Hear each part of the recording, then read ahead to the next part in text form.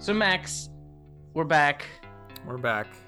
I think like most of our best conversations, I'd like us to talk about a tweet.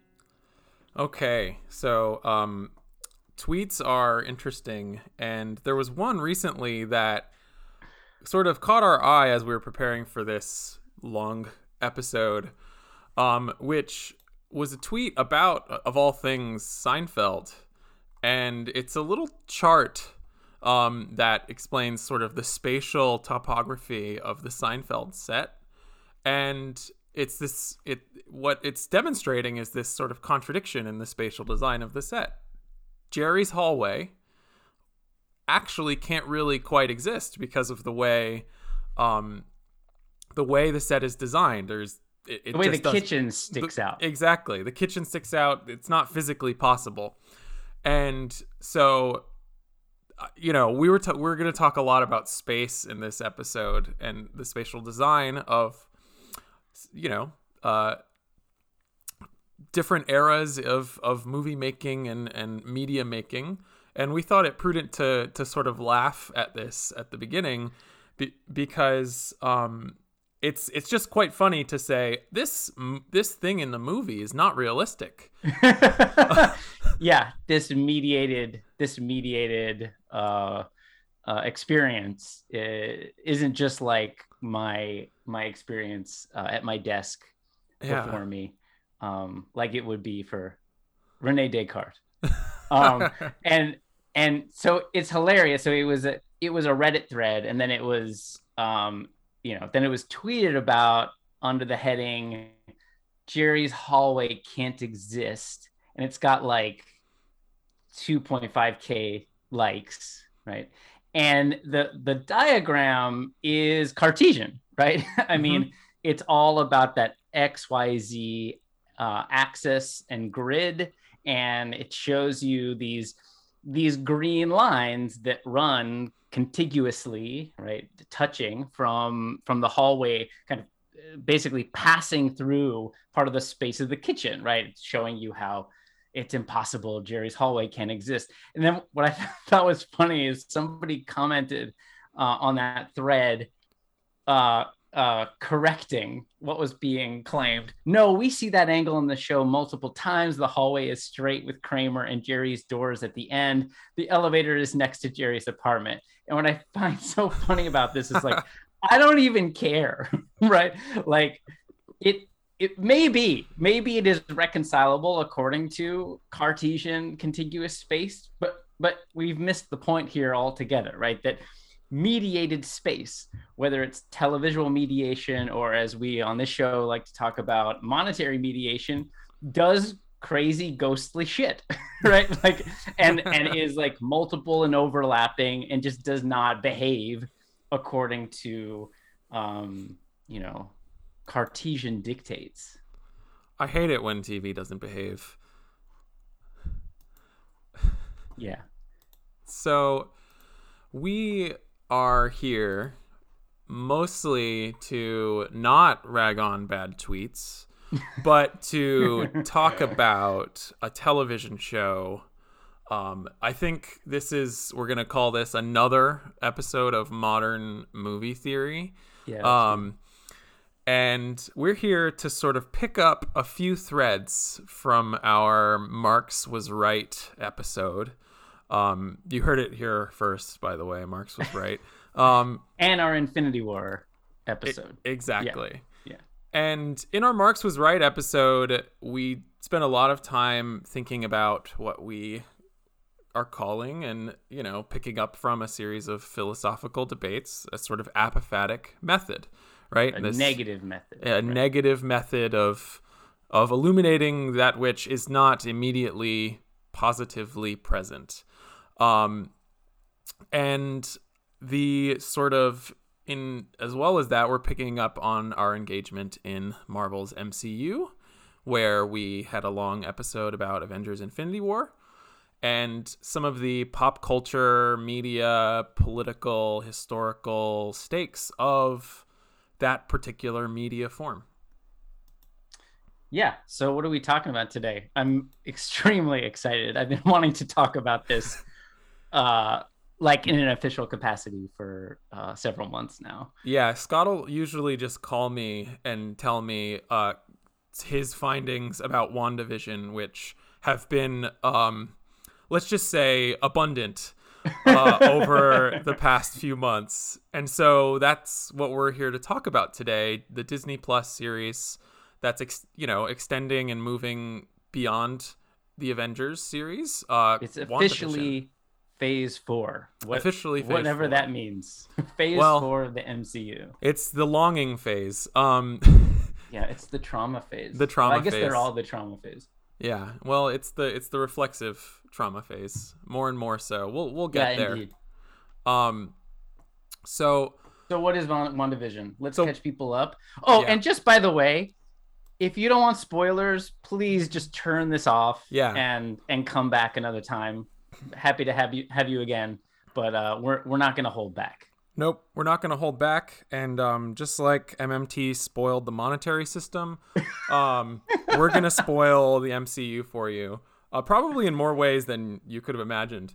Yes, it'll be ruined by the time we're done with it. Yeah, so I wanted to ask you, Scott, because I think you've sort of spent more time rewatching WandaVision than I have. Um, First of all, what is it? And secondly, perhaps why are we turning to it today? Okay, so I'm gonna need some help because setting up this show, just narratively, is hard to do, and it's hard to do without getting lost in the endless intersecting, intertwining backstories of the Marvel Cinematic Universe. But so, okay, it stars two MCU heroes, uh, Wanda Maximoff, who is played by Elizabeth Olsen, and the character Vision, who is actually a synthezoid, is not really a full human, but is more like a walking, feeling computer, played by Paul Bettany. And where so the show takes place after the events. I think it's like 3 weeks or something after the events that occur in um, Avengers Infinity War, which we've talked about, and Endgame, right? And that's the moment when the eco-fascist hulking Thanos snaps his fingers, and we call the event the snap or sometimes the blip. And according to his wishes, he has made half of the living creatures in the universe disappear because, according to his zero sum ecology and political economy, he wants to save creatures because the universe is finite. There's a finite amount of resources. We couldn't possibly intergalactically provide for all. So he gets rid of half of us in order to really, really care for the rest of us, right? So part of this story is that for a lot of reasons I don't want to go into, Vision has to sacrifice himself because he's got one of these infinity stones stuck in his skull, and he asks Wanda, who, the two of them are a couple, they love each other. He asks Wanda to do the sacrificial act, right? So like there's so much trauma coming into this show, loss. We think Vision is dead essentially, or Mm-hmm. no longer functioning Mm-hmm. as a synthezoid, right? So it's really startling when in the beginning of this show, um, first of all, Vision is alive, weird, and it's not explained.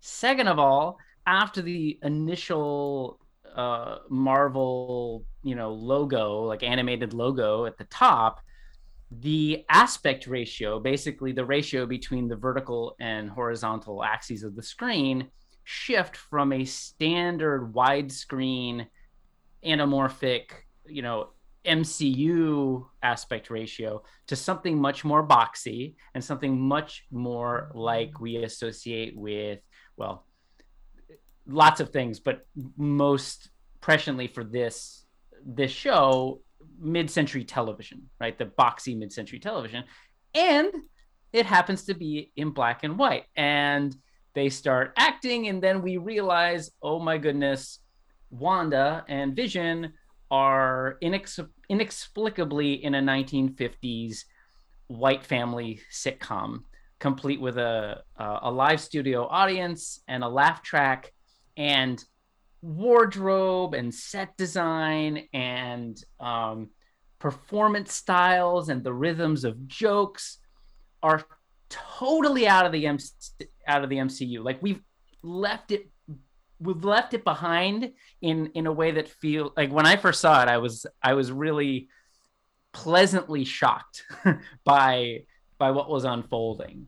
And then it turns out that a lot of this MCU show, this MCU streaming show, is about Wanda and Vision being, I don't know how you say it, like enjoying or trapped in, being suffocated by sitcoms of the past. And so the overall narrative arc of each show kind of plays out as episodic television with very sitcom-y like problems that are usually about like silly misunderstandings, but like all sitcoms, like, are also processing major, political, ideological mores and tensions and contradictions along the way. But then, as it unfolds from episode to episode, you're traveling through time. So the first episode is the 1950s. We're in a realm that reminds us of I Love Lucy, the Dick Van Dyke Show, although that's a little bit later than the 50s. That's early 60s, but still that kind of tone. There's also this kind of creeping, for all the lightness of the show and the aesthetics and the tone of the show, there's also this creeping darkness. And I think one of the ways that creeping darkness gets expressed is through a Twilight Zone kind of, things aren't what they seem aesthetic. So then you move through the decades, you get into the 60s. Clearly they're drawing from Bewitched and I Dream of Jeannie and the Mary Tyler Moore Show. 70s, Brady Bunch. 90s, it's a little like Fast and Loose. Like there's Family Ties, which is an 80s show for the most part. There's Growing Pains. There's Full House. Then you get to episode 6, and that's referencing shows like Malcolm in the Middle. Then you get to episode 7, basically the 2010s. We get shows like Modern Family, The Office, Parks and Rec. That's when you start seeing like single camera production and confessionals right to the camera, right? Like more recent television comedy tends to do.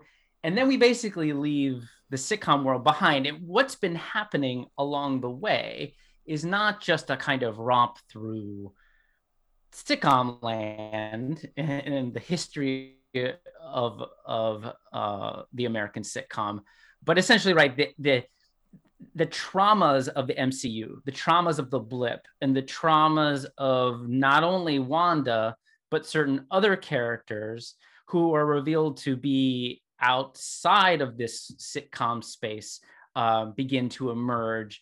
And we get to have a better sense of where this sitcom is taking place, although I think we would argue that we never really do. And what ends up happening is the show becomes increasingly more and more MCU, right? More and more like everything we're used to. The sitcom aesthetics get stripped away, and the kind of what we've called hyper-Newtonian, physics-obsessed aesthetics driven by digital visual effects kind of take over. Wow, I'm really surprised I was able to do that. Yeah, I was a pretty great summary, and there's a few things that I want to highlight from it too. First of all, just like you can probably hear it in Scott's voice, just how fun this show is, right? I mean, I think we need to take a second to really like say that, and it's fun precisely because of all of these stakes that are not just implicitly there or need to be really like teased out in with like a needle and thread, but because it's actively playing around in this historical register, right? It's replaying and playing out a history through aesthetics, through a sort of memory of what we might call the sort of origin of the Hollywood blockbuster, in the sense that it's like a pre-origin, right? A what came before the sort of Marvel problematic, that I think we could point you backwards to our modern movie theory episode 1, for more of a spelling out of it. But I do want to hover over a few of these sort of themes that you teased out, and I think the first one is, could I ask you, Scott, to explain what you mean by mid-century aesthetics? Yeah, that's tricky. So maybe I think what would be helpful is actually for us to review a little bit for newbies and just for, even returning listeners, Mm-hmm. just so we're all on the same page, what we mean by MCU aesthetics and what Mm, we mean by more broadly blockbuster aesthetics and what we're calling hyper Newtonian aesthetics. mm-hmm. And I guess the way I would start, and it's not, it's a little tricky to wrap your head around, but to start, I would say with the Hollywood blockbuster, starting with George Lucas and Steven Spielberg and Industrial Light and Magic in the mid to late 1970s, did is they created a new kind of popular aesthetic regime that did everything in its power to avoid forms that seem manifestly abstract. And by abstract, I mean any kind of form that seems like it's bringing together elements that are not immediately contiguously related, and also avoiding simulations of movement that aren't just about physical objects moving from here to there. And this includes sound design and music as well, right? A sense of uh, the world being, even if it's fantastical, even if it's in the Star Wars expanded universe with all of its creatures and all of its sort of impossible spaces and things like that, it's still all very Cartesian, as we were saying, and really Newtonian, and in a hyperbolic way. So it's really obsessed with extended volumetric space, and and these really intensive physics, which we would argue suggests a kind of a real anxiety, really about abstraction and about abstract forms, because they're doing everything in their power to make audiovisual experience be a physically immersive one, rather than something that is more like the Seinfeld tweet, right? Something Mm-hmm. that's, and I think we would also say that media, whether it's motion picture media or auditory media or painting or money, always has a dimension of abstraction. It's always mediating, elements at a distance or across distances, and doing so in complicated and overlapping ways. And to deny the fact that media does this is a problem. And then with this, we also say that Hyper-Newtonian blockbusters and the MCU, what they do is they give us an impression of the world, a feeling of the world, even if it's a fantastical world, an impression and feeling about the world that really all that matters at the end of the day is physics. The only kind of movement that there can be is one thing moving through space, right, and bumping into another, right? And for us who take MMT really seriously, we know that this is just not how money works, right? Taxes that are not physically taken from one group of people and then shot through pipes through contiguous space, and then, deposited in the government coffers, and then, and they can be empty or full, and then through spending, it goes somewhere else. That actually there's an analogy between these hyper-Newtonian aesthetics as really finite and really intensely just materialist, and the way we under neoliberalism imagine monetary relations and monetary mediation. So we are interested in the MCU and blockbusters because they're like, they give so much meaning to so many people's lives, including our own, right? But that doesn't mean we can't critique them. And so for us, we're interested in, well, it doesn't always happen the same way. It's not, as we would call, univocal, right? It's not always hyper-Newtonian in exactly the same way. I will say it's often pretty similar most of the time, but that's why WandaVision is so interesting, because through its, I would argue, complex nostalgic journey back, and I want to qualify that word nostalgia maybe in a bit, but through that complex journey back, it's opening itself up to previous forms of abstract motion picture media forms, right? That, I would never say this is the revolution, or, let's just do this and then we can have Medicare for all. Like, that's right. I'm not saying that, but it is exciting and interesting to then figure out, well, why is it doing it? How is it doing it? And how do these forms that are more abstract and open function? Let me just give an example. One of my favorite moments from early on is in a very gendered, stereotypical way that's being kind of winked and critiqued at the same time as it's being explored. Vision goes off to work in his suit, and he puts his hat on, and he's leaving back through the kitchen door, and he turns back to Wanda and blows a kiss, I guess, into his hand, and then he tosses it, kind of pretend, through the air, right? And there's no kiss, right? It's a performative, symbolic act, right? But then there's, I think it's is it chimes? It might be a harp. I think it's a harp sound or something that kind of comes in, and it's what we call non-diegetic. It's like not supposed to belong to the reality of the story world, but then it takes on this like quasi-diegetic feel, right? And it makes us kind of feel a certain abstract reality of this kiss traveling through the air, and then like she catches it, right? And then the score kind of picks up and swells from there. So the show is absolutely unafraid of embracing all kinds of abstract and playful relations, and that's super interesting.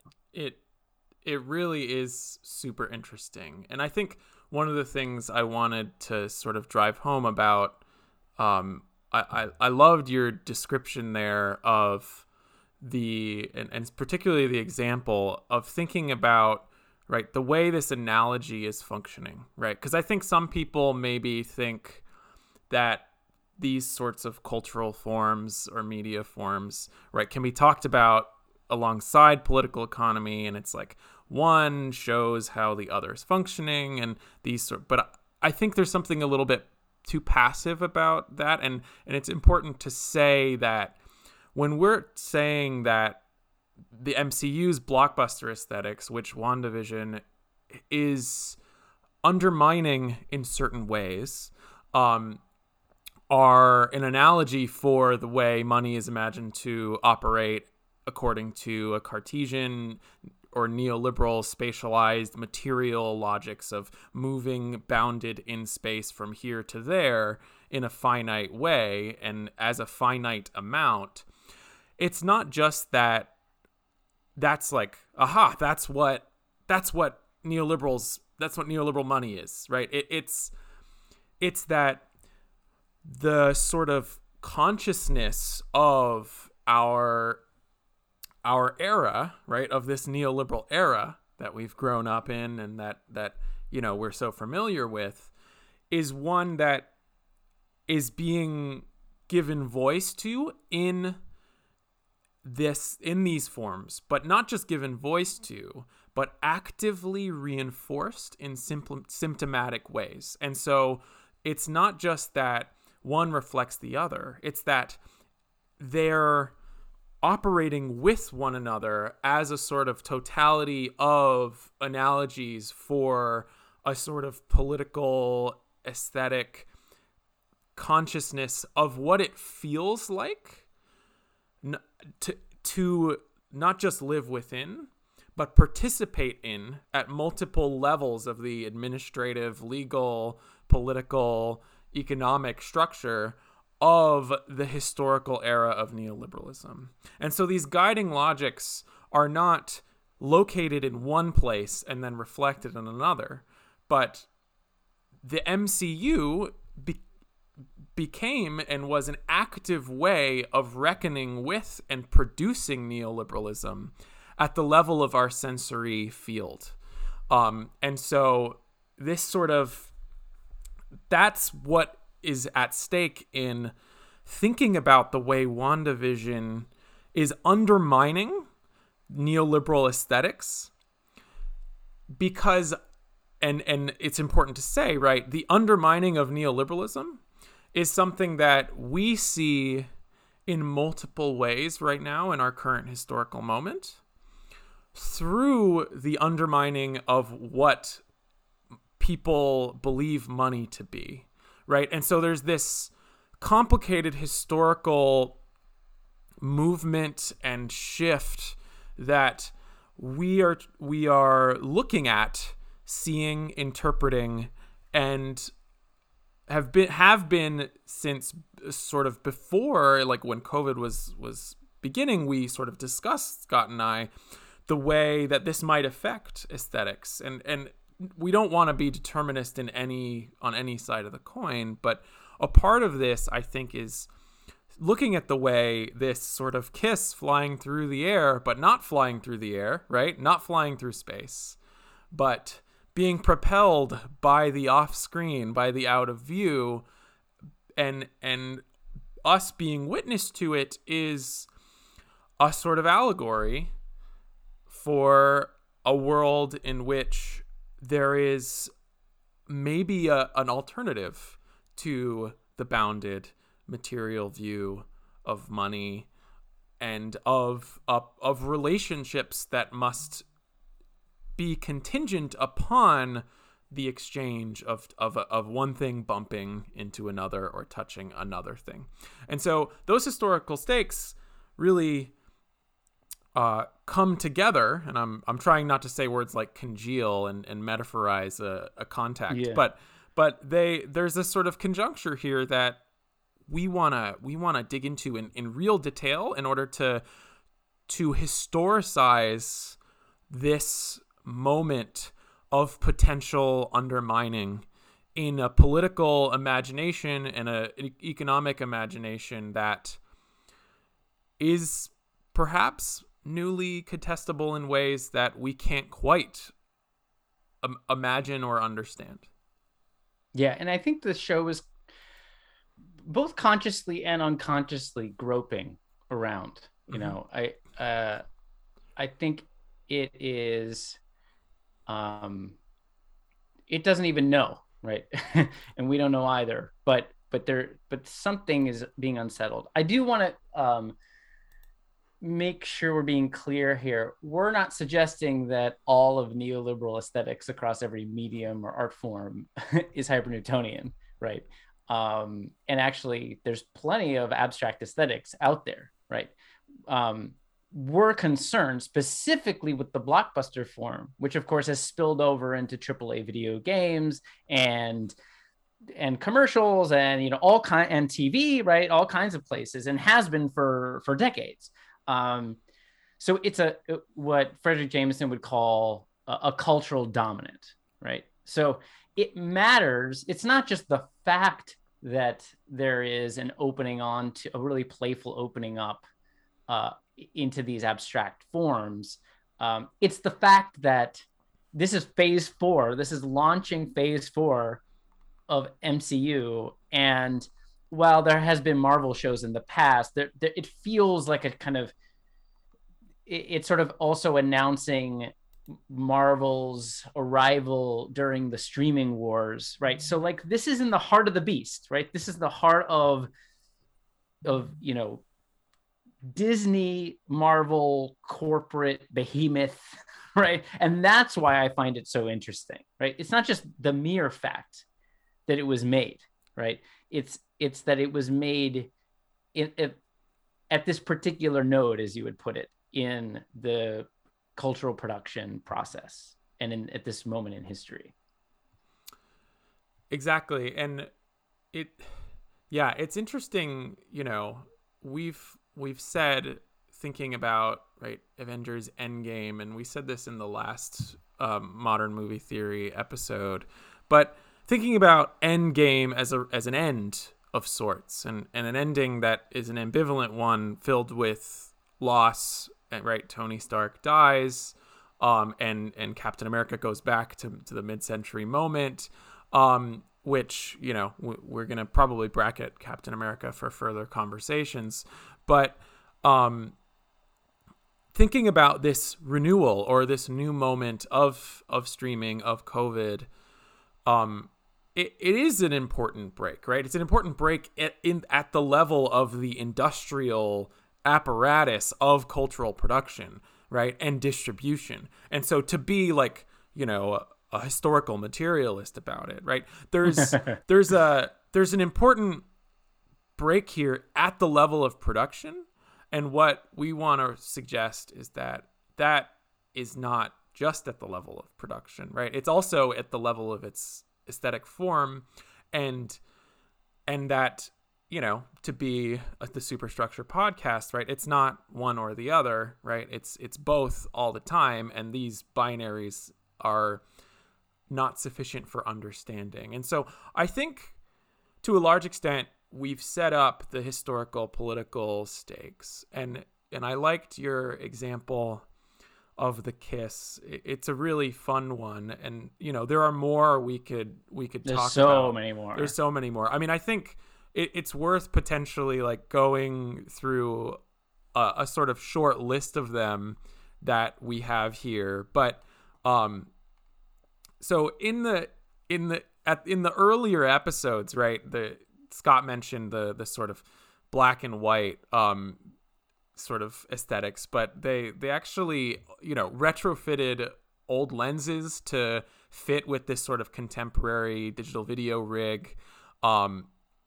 As Scott also mentioned, the aspect ratios are in flux, and they are changing according to the different historical periods and different sort of influences in which these sitcoms are taking place and being drawn from, as well as period specific props. And there's this sort of sense that the world is up for grabs, right? And it's not just up for grabs in a way that a normal MCU movie or series would be up for grabs, in the sense that it's like, what's going to happen? Is everyone going to die, or are we going to be saved? Who's going to get all the power? Exactly. Who's going to get all the power? No, the world is more fundamentally up for grabs in WandaVision. There's something really unmooring and destabilizing about sort of not really being able to know what is real, what exists, and what isn't real, and what doesn't exist and what's possible, right? Yeah, and being what's possible. Surprised by that creativity. So here, another example, a plate. So in a very Bewitched kind of way, Wanda is like cleaning, in also a very gendered way. She's a housewife cleaning plates, dishes, and they're kind of hovering in midair, and then tries to put one away, and then Vision walks in, and then the plate cracks on his head, and then there's some joking that happens. I'm trying to remember. Do you remember what he said? Like, my husband and his unbreakable head, and that really sets up the kind of double or triple speak of the dialogue, right? Mm-hmm. So on the one hand, it's a joke that feels like it's straight out of I Love Lucy or what, right? A 50s sitcom. At the same time, we know that Vision's head got destroyed, right? Right. He does not have an unbreakable head, right? And this, I think, also signals like there's a kind of magical indestructibility, even with indestructibility, in these older abstract aesthetics because of abstraction. Whereas the MCU contemporary neoliberal zero-sum hellscape is like, it's as I've called elsewhere, a spectacle of disintegration. Yeah. Anyway, then she's basically like, no worries, we can fix it, right? And so she does her little spell or whatever, and it's like a twinkle twinkle sound on the soundtrack, and then they run in this case the video backwards, right? And the plate reassembles. So it's not the way that something in the Marvel universe will come back together, which we also get in this show, right? So like when Monica Rambeau, the African-American budding superhero in this show, comes back from the blip, we get a very traditional coagulation, a very traditional kind of materialization of her presence, right? This is not how that plate moment works, right? The plate is running the video backwards in a way that's very reminiscent of like super early cinema. One of the the pioneers of cinema were these brothers, the Lumiere brothers in France, in Lyon, in the late 19th century, and they developed this camera, and it was also a projection system. And when they first started showing their very pretty straightforward, very short films like a train arriving at a station or a baby eating breakfast, often what they would do is they would run it forward and then they would crank it backwards, right? And then like the medium does weird abstract things, right? That's very, very different. That is so much a part of the medium, and the medium speaking in surreal ways rather than it functioning as pure Cartesian, Newtonian ways, basically, right? So this is like hearkening back to early cinema. I mean, it's a funny title, but like one of the early cinema films was called A Demolition of a Wall, right? And people just marveled at this demolition of the wall, like, wow, we can watch it over and over again, this kind of contingent moment. But then even more excitingly, they would run Demolition of a Wall backwards, and you see all the debris and stuff like coming back together, but like in an uncanny way, not in the way that, Monica comes back from the blip, right? Right. And so there's a few of this sort of themes that I want to highlight about this too, because I think, there are other examples too, where Wanda, where there's mistakes made, but it can be fixed. Everything can be fixed, right? In post, in post, or on the fly with magic, in post. Yeah. Right. Yeah. And elsewhere at another time. Exactly. Right. But all at once. Exactly. Elsewhere at another time, but still necessarily present in that moment. And there's this sort of general sense, which for an MCU production is quite odd, of a few things. One, second chances, right?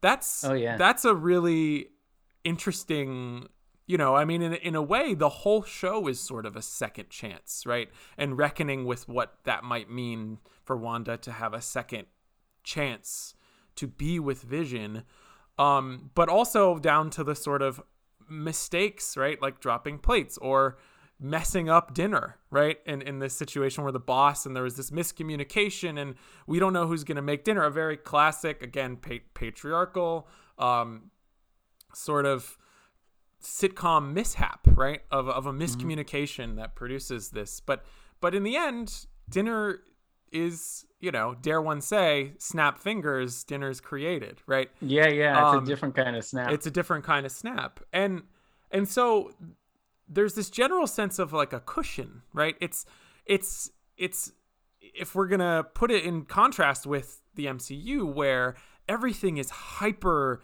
contingent and the stakes are just hyper dire all the time, right? And physically hard. And physically very difficult in that sense. And then physically in the sense of things come together and they shatter into a million pieces. Yeah. And putting them back together it's not easy. It demands sacrifice, right? The Avengers have to sacrifice their lives and their families and themselves to have a chance of recomposing this, what has been,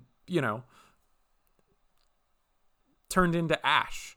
And so, but this is all unwound, to keep with your rewinding metaphor, right? In WandaVision, by going back in time aesthetically and in a world of sitcoms to a different sort of cultural mode where the ability to repair, to remediate, and I mean that in all the sort of vibrating ways in which remediation and mediation are acting. This is not something that in this early world is difficult, right? It's playful, it's joyous, and it's a part of the joy of witnessing and watching the show, and it also feels part of the joy of the world of the show, right?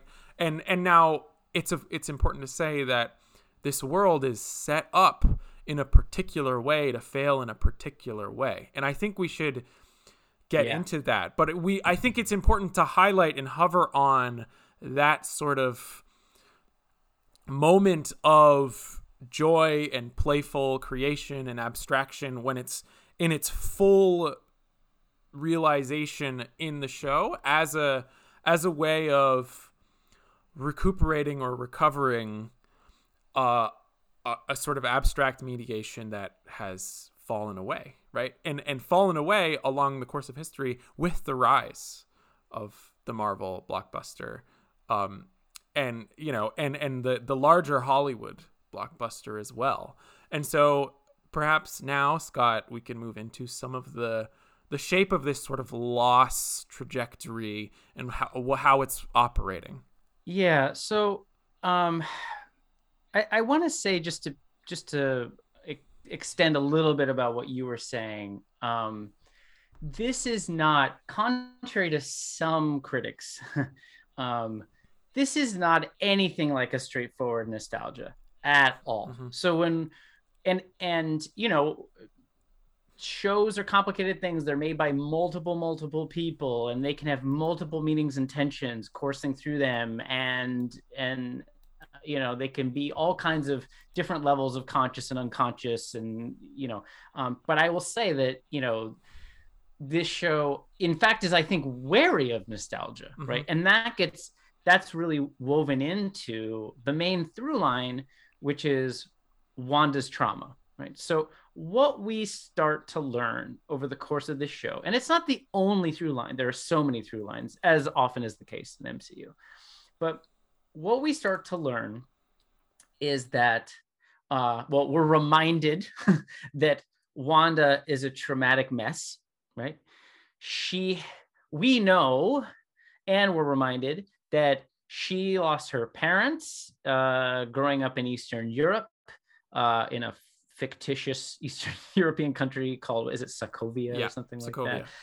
And not only that, but she lost her parents to the Stark, the Tony Stark military industrial American empire complex, right? I mean, a Stark bomb is what is responsible for the death of her family or her parents, right?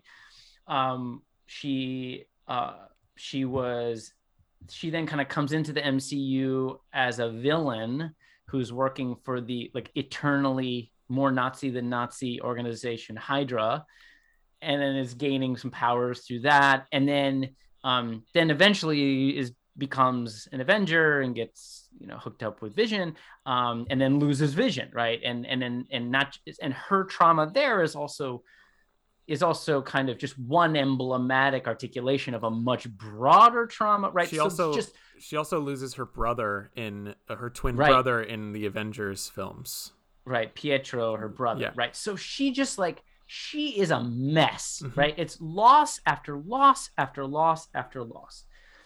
And what we learn eventually, what's hinted at and then is eventually fully revealed, is that this sitcom world is a giant throbbing symptom, or what Freud would call a compromise formation or a reaction formation. And that basically she has taken over this relatively dilapidated, used to be middle-class town, now clearly suffering from neoliberal neglect.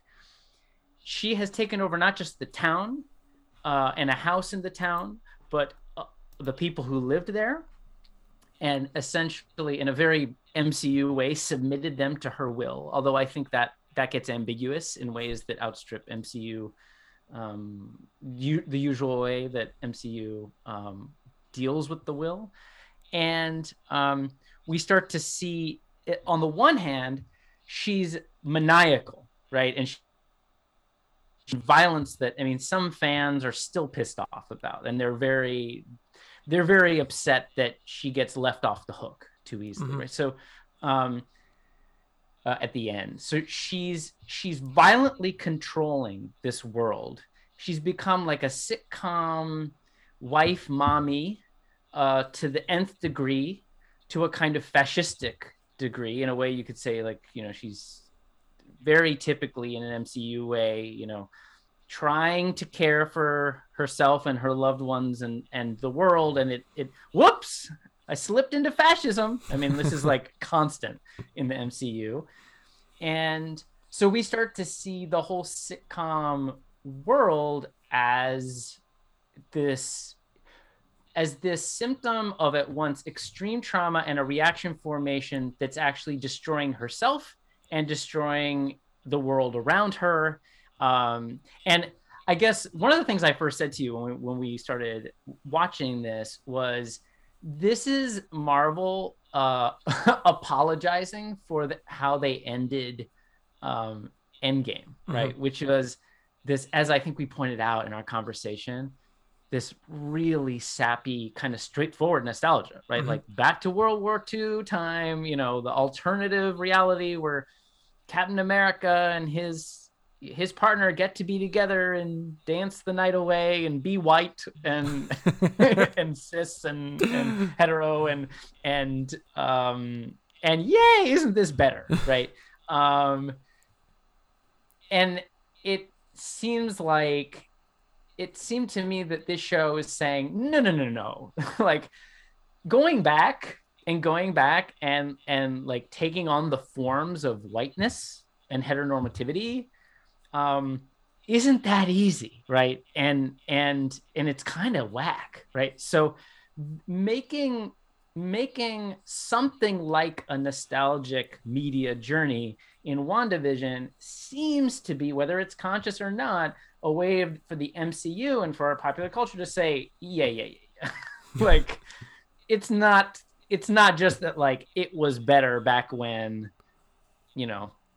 the white man Captain America could have his lover and everything was fine. Right. I mean, to just, drive this point home, right? We've had David Freund on Money on the Left, right? And whose book, The Color of Property, sort of takes us through how the violence of the creation of the mid-century suburb, which is what Wanda's sort of projection is, is right based on this, not only violence, but it's actively constructing whiteness in America in this era in a very particular way that is excluding, black people and then people of color of all kinds, right? And so, Yeah. the, not just a straightforward nostalgia, that's really important to say, because I think that's the sort of motor where then we can come back around on the other side and think about the way the nostalgia, in not being straightforward, harbors some sort of potential for thinking mediation in a more inclusive way, and thinking monetary mediation and care in a more inclusive way that can't be reduced to the violences that WandaVision is allegorizing in the care in which it's hearkening back to. Yeah, and it is so complicated, both kind of at the macro level of the whole show, but also beat to beat and aesthetic choice by aesthetic choice. I will say that we also then have to come back to, what you were just pointing out was possibilities, right? Like redemptive possibilities in this complicated, critical, fraught nostalgia. But then we also have to come back to limits, like what those limits are. And I guess, well, before I forget, I just want to kind of follow up on what you were saying about, essentially like David Freund's work, right? And, FHA loans were created, right? Along with all kinds of financial instruments that created the white redlined American suburb. And one could say that the familial sitcom, right? And there's lots of sitcoms, but they went for family, like couples and then family sitcoms and white ones, right? There's no Jeffersons references here. There's there's no Soul Train shows. It's white heteronormative sitcoms, families. And what we could say, what this show does, I think, in its own way reveal, is that, that family sitcom was part of redlining, right? It realized redlining, right? And it's crazy to have that thought in mind when you watch the very first moment of WandaVision and the theme song, the opening 1950s sequence for the show, and they're in a car and they're just married, and the lyrics to the song is like they're getting away from the city and moving to the suburbs to buy a house to make a life for themselves, right? What is that? That's white flight, right? That's straight up white flight.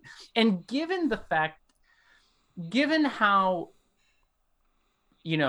I think self-consciously woke a lot of this production is, that's not just an accident, right? Like that's an acknowledgement that sitcoms were part of redlining and that there's a kind of violence here. And I think, I don't think any of the showmakers would put it in exactly this way, but I do think, in addition to this being just narratively about, Wanda's trauma and the collective trauma of Thanos and the blip and all that, I also think this show is about the trauma of redlining, the trauma of white patriarchal provisioning that made abundance through the magic of FHA loans and sitcoms for a very particular, to construct a very particular kind of racial, gendered, sexual formation.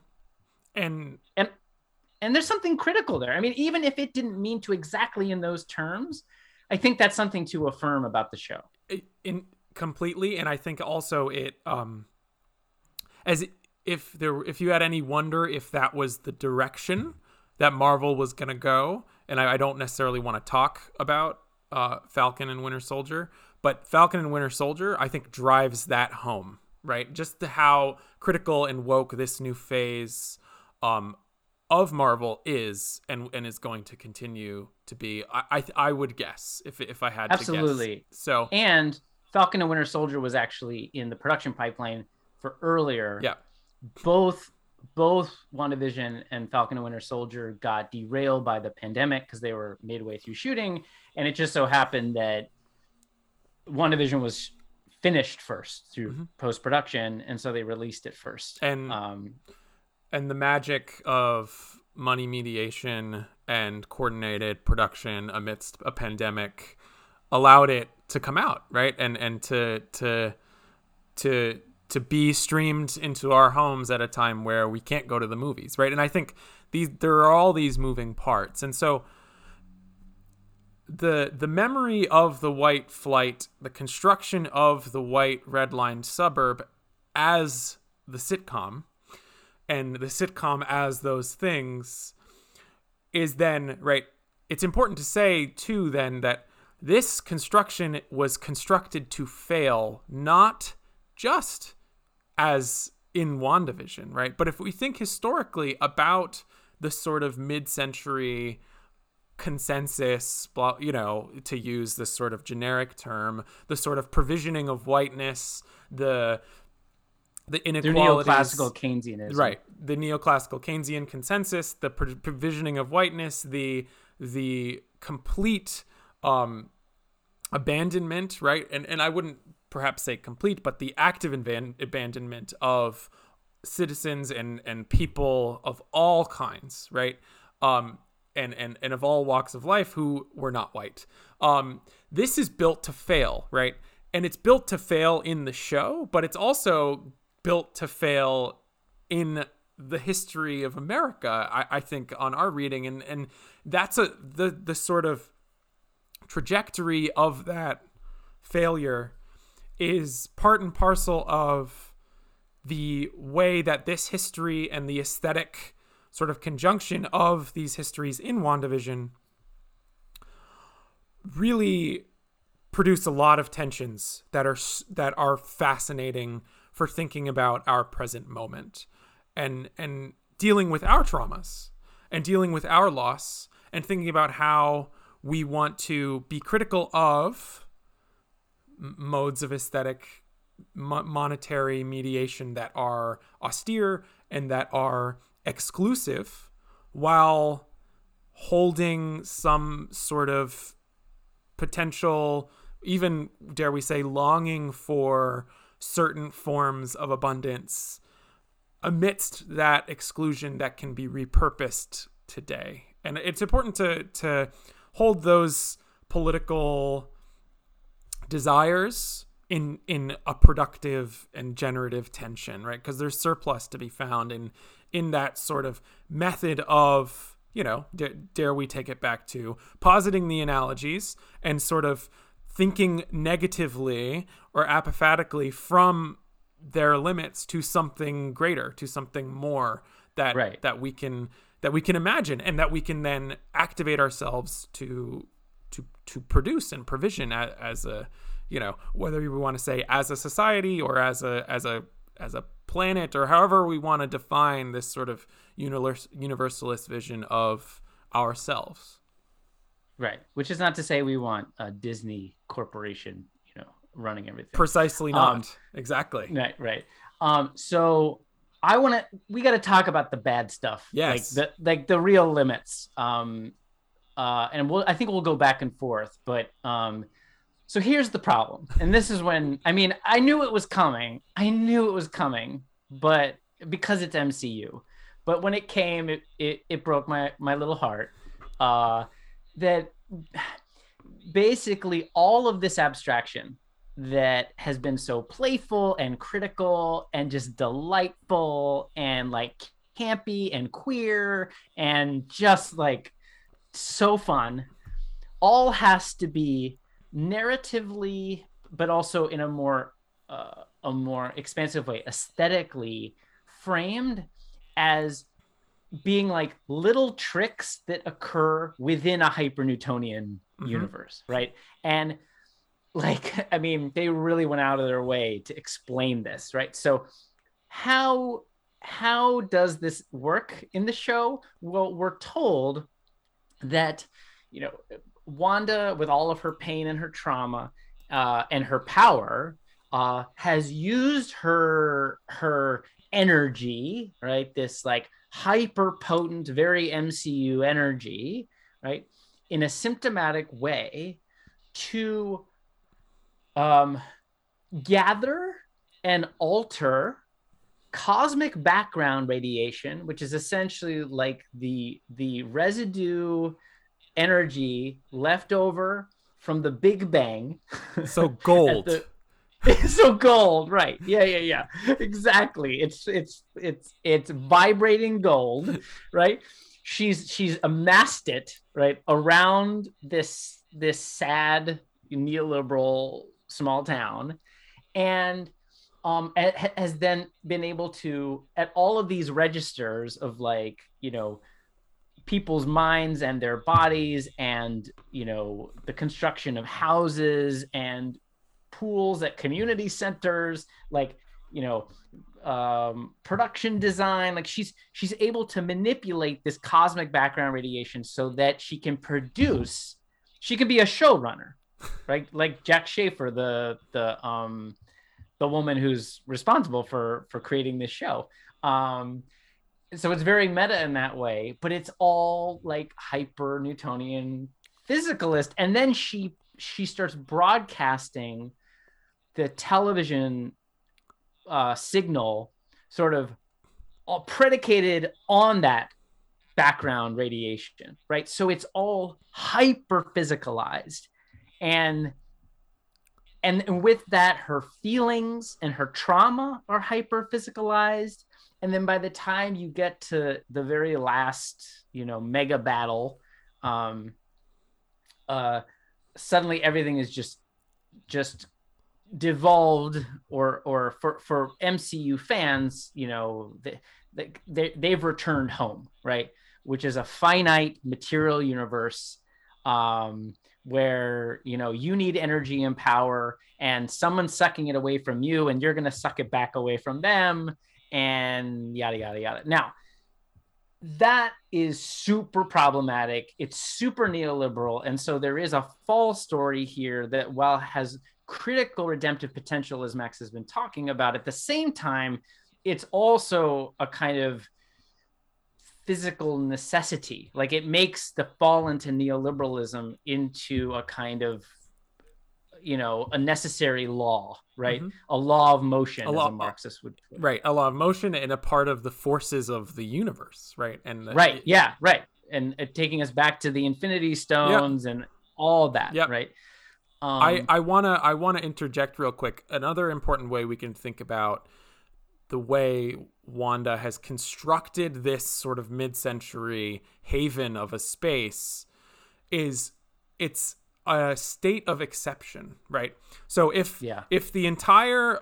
It's a sovereign land. Exactly. It's a sovereign state of exception. If the entirety of the universe is predicated on a sort of atomized, and I mean that literally, atomized, physicalist, Newtonian sort of immanence, right? And this is an important... That excludes. That's necessarily materially exclusive and bounded. Then what Wanda has created is a sovereign state of exception with her power, by which a select few exclusively, and a very select few, in this case pretty much just Wanda, Vision, and her children, which we're going to talk more about. We have to talk about the children. Are able to live this cushy, you know, soft, mid-century, playful, loving life.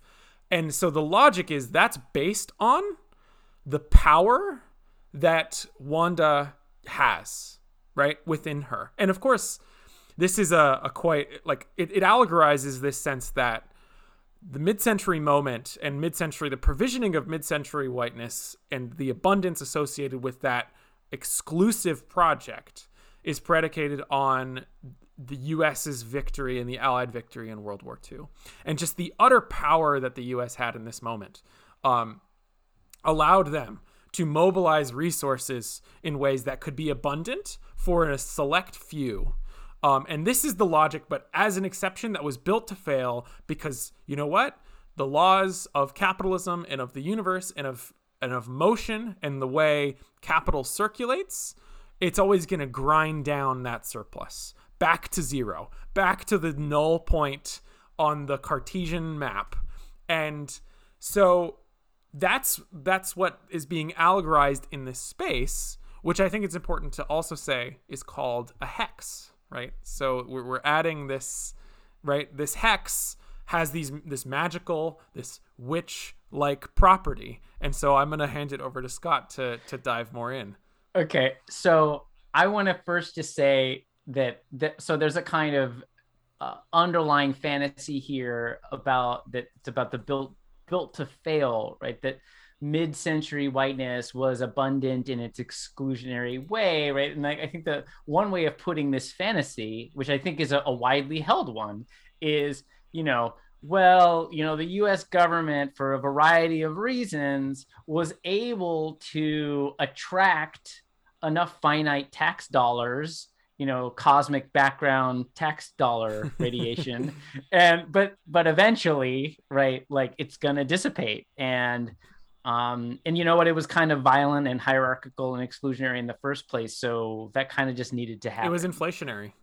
Yeah, it was inflationary. Right. We had stagflation, and the show plays out the stagflationary component of this sort of state of white playful exception. Right, an abstract mediation that has to fall apart. It has to fall apart. It does. And I mean, they play this at so many different levels, and they also talk about it in interviews and things like that too. One of the things I became of the million things I became obsessed with this show is those opening theme songs, which are like have been newly written, I mean, from scratch, to kind of mimic the sounds and the melodies and the themes of each era, right? So we talked about the sort of white flight one from the beginning, but there's one that is from the 80s, and it mostly resembles Family Ties. And I started going back and listening to Family Ties and a bunch of like 80s theme songs, and it's like, it's so neoliberal. Like it's always about like, I think Family Ties is like, what would we do, baby, without us? And it's all contracted around that family. Mm-hmm. But there's other ones too. I'm trying to remember some of the ones I brought back from my own childhood, but like, it really is like, oh my God, the family's going to be torn apart, right? And actually, the WandaVision 80s theme song is all about forces tearing us apart. And then there's a pun, like a double entendre, which is like, this is MCU, so like literally forces are going to tear us apart. Beams of energy, light, power. Yeah, right. So it's super self-conscious about how it's doing so. But you brought up the hex, right? So there's so much complicated stuff going on in this show that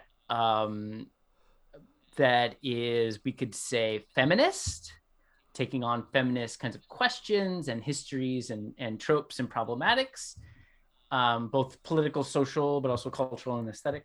And also queer, right? And then we also are going to want to talk about race, but maybe we'll hold back on that. So, right, this is a show about witches, and there is, a long history of patriarchal persecution of witches in the West, starting in early modernity, right, by an unjust, paranoid, patriarchal order, right, that sought to control and exclude women and various kinds of social practices or medicinal practices or midwife practices that didn't fall within the certain patriarchal regime at the moment, right?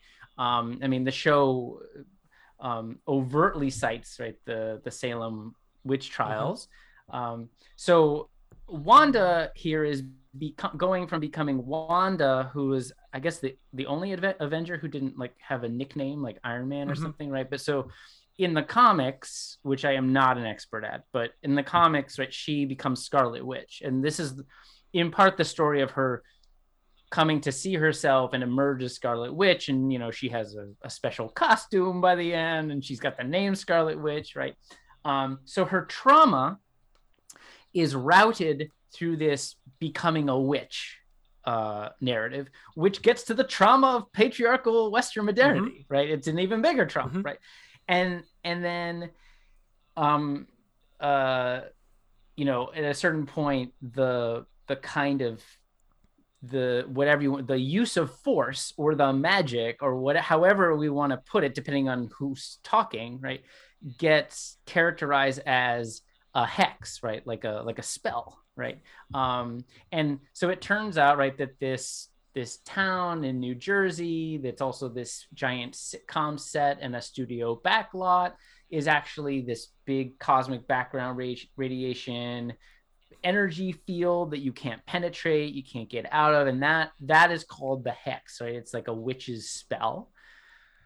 And I don't know, there was like I think a New York Times article that was critiquing the show for being kind of stereotypically patriarchal, but I think that the show is not that you can't critique it, but I just think the show is way more self-conscious than that. I think it's very aware of the patriarchal dimensions of the persecution of witches in the past, both actual and in media, and it's aware of witches, and especially like diva witches with their alternative powers, as being some kind, even if it's just like a white feminism sometimes, right? But as a long kind of like this ongoing like reservoir of critical imaginary, right, within and against the patriarchal order, right? And so I can't believe we've gone this long without talking about Catherine Hahn's character. One of my favorites. Who starts as, yeah. I mean, I don't even have like she is so good. Yeah. There's no words. So she starts out playing the nosy neighbor in the very first episode, and it's so like it's in the 1950s show, everything is so patriarchal. They do these like fake commercials in the middle of these shows. And like the first commercial is for a toaster made by the Stark Company. So a little bit of trauma there, but the commercial has a man mansplaining to you, the viewer, and asking, is he tired of you burning his toast? Right? Like, it's interpolating the housewife, right? And it's all about the man as the king of the castle. And we're supposed to laugh at this, right? In a critical way that's critical of past patriarchy, right? And so the Catherine Hahn character, right, is her name in the show within the show is Agnes, the nosy neighbor, right, who's hyper sexed. I think that's important too, right? And she's always talking about this turns out to be fictitious husband who's a schlub and never remembers anniversaries, and she's super horny. No, she's super horny, and he's not. Yeah, exactly. She's super horny, right? So an unwieldy feminine sexuality, right? She's always talking about like how she wishes like Ralph would goose her, and like it's really hysterical. So it turns out that she's the the showrunners will talk about how there was no big bad like a Thanos in this, but she turns out to be the closest thing to that in this show, right? So she's sort of like a bad witch, but it's complicated, and it's complicated in the comics too. Like in the comics, they have a fraught mentor-mentee relationship, and that's sort of like what happens here. So she comes out as Agatha Harkness, the witch, and who's been kind of been manipulating things all along, and like she gets her own theme song and her own little credit sequence thing that went viral, right? It was Agatha all along. And so that's at least two witches, right? And even though Agatha is being MCU and wants all the power, and that's her like sin and all that. She also takes Wanda through this like therapeutic journey. So she becomes a kind of mentee. She becomes sort of like a therapist, like an evil therapist, right? So what you have is with all of this, it's not just like witchcraft and certain feminist tropes, but it also plays out according to the genre logics of what's called maternal melodrama. So melodrama starts out as, I'll try to do this really quickly, starts out as this kind of spectacular, shocking, really morally polarized narrative stage form in the 19th century. There's a good side, an evil side, and they battle it out, and there's usually big effects and explosions and things like this. And in many ways, the new Hollywood blockbuster is just an extension of that melodramatic tradition, right? What happens in like the 30s, 40s, and especially 50s is that a new form of melodrama emerges, and it's more coded as feminine or women's films. Sometimes it's called weepies, and films like Stella Dallas. Probably the most well-known is the German-American director who left Nazi Germany and started making. He was also a Marxist Brechtian, and then started making these weepies for Universal Studios. Douglas Sirk, right? And he makes films like All That Heaven Allows, and basically these are all about women in often like feminized spaces within patriarchy, and to different degrees and to different critical degrees of self-consciousness are playing out the injustices and contradictions and tensions and failures of mid-century American patriarchy, right? And so, a lot of important feminist film theorists and historians have written all about this. You can go explore. Linda Williams is an important scholar on this. There's many more. Marianne Doan is another. So it's important to realize that this kind of genre or mode of the maternal melodrama is always about loss. Yeah. It's always about women, usually women in relationship with women, and usually around questions of loss. It's often mother-daughter, but it could also be, in a certain sense, Agnes and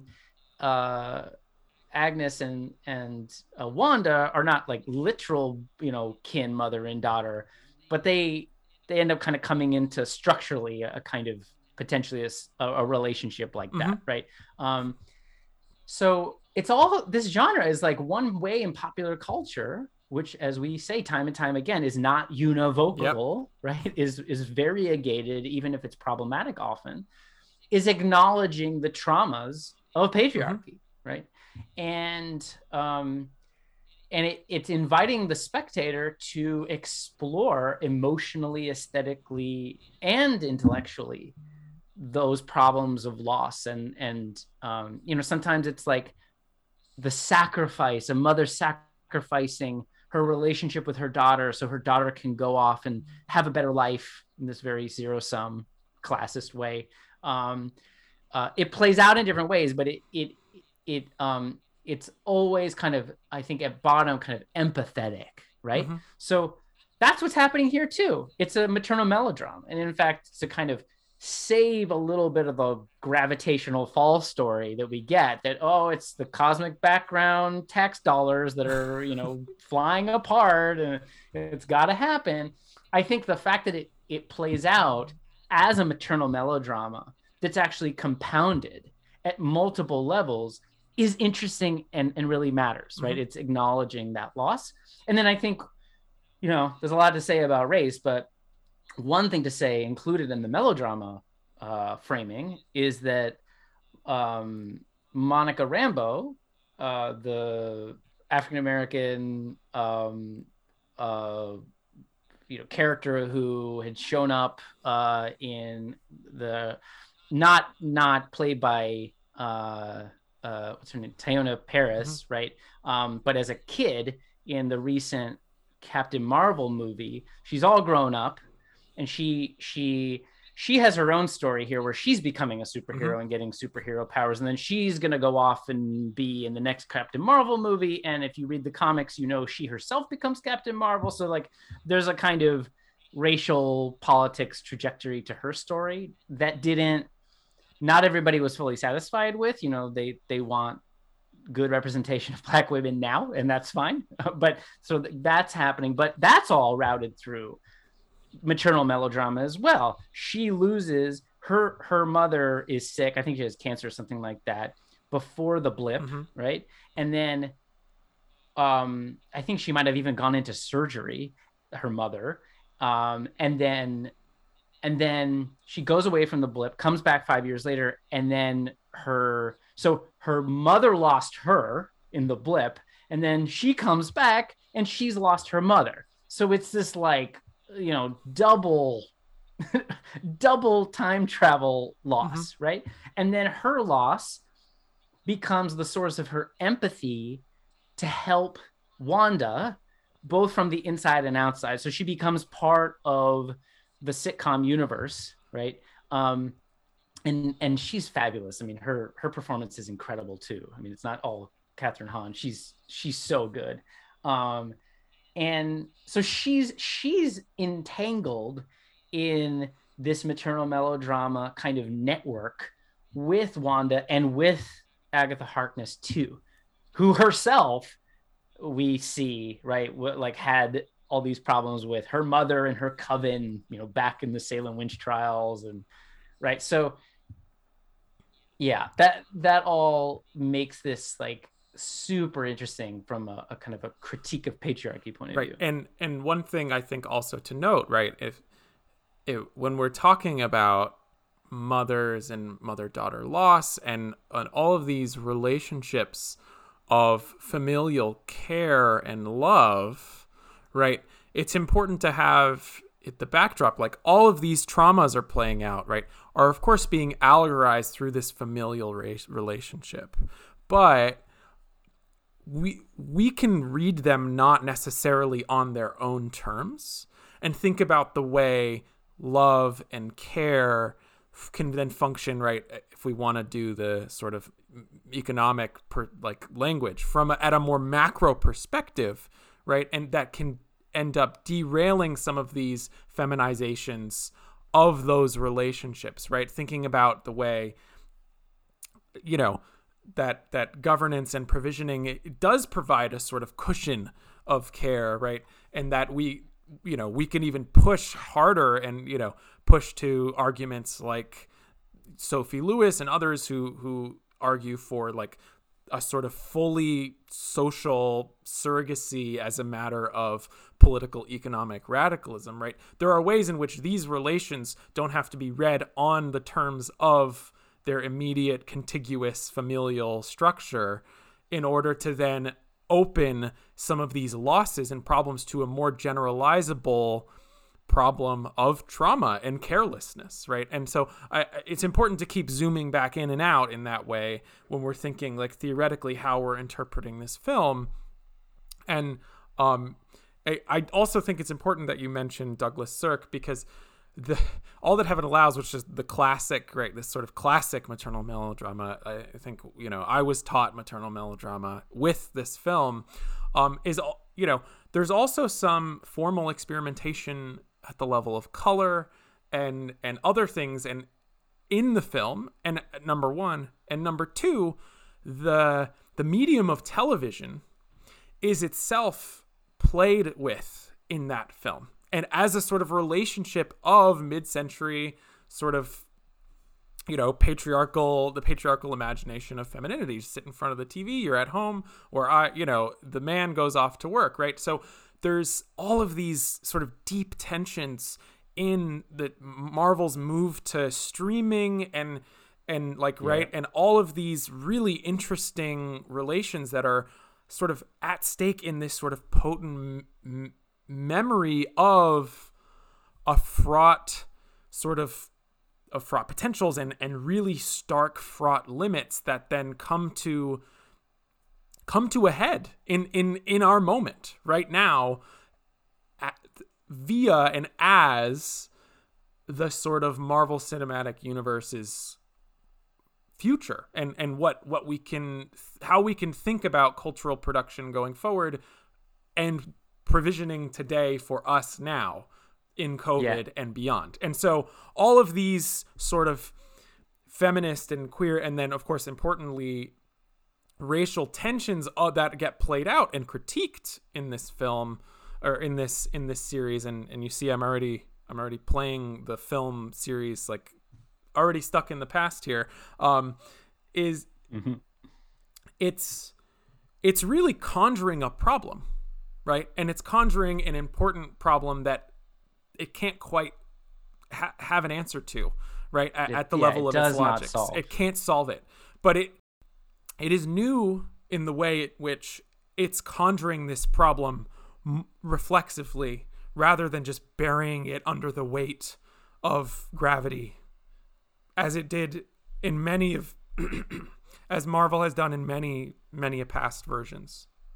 Yeah, I totally agree. And just to kind of spell it out, is, I do think that not only can we read this beyond familial kinship, I actually think that there's something very self-conscious about that. I mean, there's networks of solidarity in this show that, even though it is centered around a whiteness that must break open, right, that must fall apart, we can think about the network of difference, right, that even when it's fraught, right, that appears, right. So like we could talk about, Randall Park as Jimmy Woo comes back, right, and there's a number of characters that we can see as being in solidarity with one another for a variety of reasons, often shared pain, right, or differentially shared pain. And like the big mortal bad is the straight white douchebag who runs SWORD, right, who's just a warmonger and just wants to control with bombs and surveillance, right. So yeah, I think very self-consciously it wants this kind of solidarity. Whether it's good enough is another question, but I think it is groping toward it. And then, the tragedy is that solidarity can only ever be as good as gravity allows. I mean, that's where they end. All that gravity allows. All that gravity allows. And that's so tragic, right? That's horrible, right? Because essentially we can't afford it. Right? We can't afford our solidarity, right? But, we who, are in solidarity with Sarah Nelson know that solidarity is stronger than gravity. That's right. And so, yeah, there's so many different angles I think we could go at this. I think it might be useful to think about Monica Rambeau's character too in another way. There's right, her empathy and her shared differential but shared pain, analogous pain to that of Wanda, drives a sort of her, a sort of identification with the problem of what Wanda's experiencing, right? Wanda is sort of not in the loop. I mean, that's a sort of important, it's an important way to think about this, right? Wanda doesn't really know what's happening while it's happening. It's opaque to herself. Right. Yeah. And I think this is very important too, that the show begins with a mystery that's opaque to the characters and super opaque to the audience, right? Like, it's fun, but there's trauma, but we don't know why and what the hell is going on. And it's like, where did we come from? And like, where did we come from as sitcom watchers? Where do we come from as racialized or gendered beings? Yeah, but what Monica Rambeau's character, importantly offers here, right, in light of sort of Wanda's being in the dark, right, like what's happening to me, where am I, what is this world that like, did I do this? Like, there are all of these questions that are shared with the audience, right? Monica has a real clarity right? And has a sort of identification of, you can sort of tell Monica can see a path and knows what needs to happen, right? Monica needs to get to Wanda, right? And there needs to be a real clarity established with regards to what is happening, what the relations of trauma are, and how we can move forward from them. And it has to be speech, right? Yeah. It has to be a talking cure. It can't be about Powerballs. Exactly, right. It has to be a talking, like, men fight with Powerballs, right? But, but there's, and so there's this weird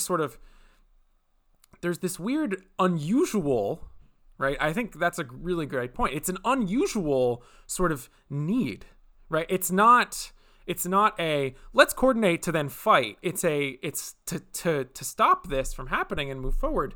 There needs to be a reckoning, of a verbal reckoning, right? A conversation, an encounter that can provide clarity as to what injustices need to cease, right? Like that this suburb needs to be left behind in various ways. This world, this construction needs to be left behind. And of course there are many different ways in which this is limited, but I do think having this sort of causation at the level of knowledge coming from the Monica Rambeau's character is it's a really interesting way to think about a sort of the way a sort of white feminism needs to fall away into an intersectional feminism, right?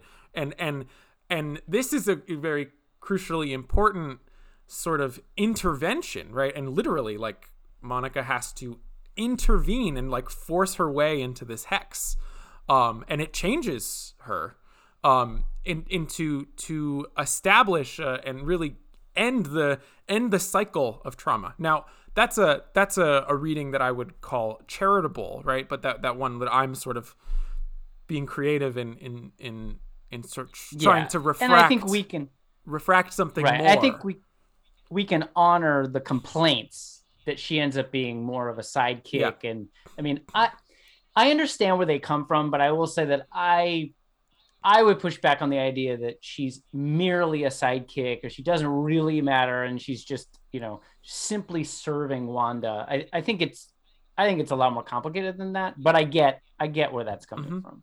And I just want to say it's not, the reason why I disagree with that is because it's not just about Wanda, right? It's also about all the people that Wanda has sort of imprisoned with her hex, right?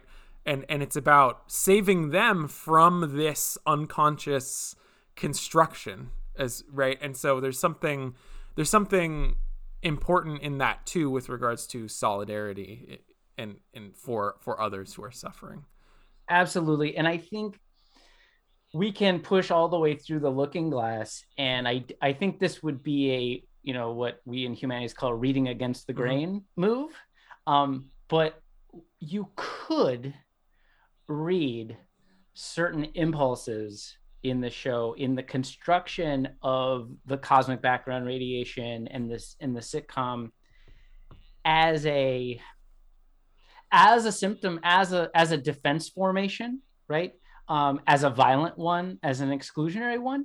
You could read this as MCU in some way admitting that that's what hyper-Newtonian MCU aesthetics themselves are, which is essentially what my argument about those aesthetics are, right? Like they are reactionary defense formations that are trying to articulate a world that is going to feel comforting in some way, but that do so on totally violent zero-sum terms, right? So to have somebody kind of overtly sick with hyper-Newtonian symptoms, right, suggests that there's something being admitted here. Now, I think ultimately the fact that we don't really end in the magic of mediation, but in the disintegrated, atomized,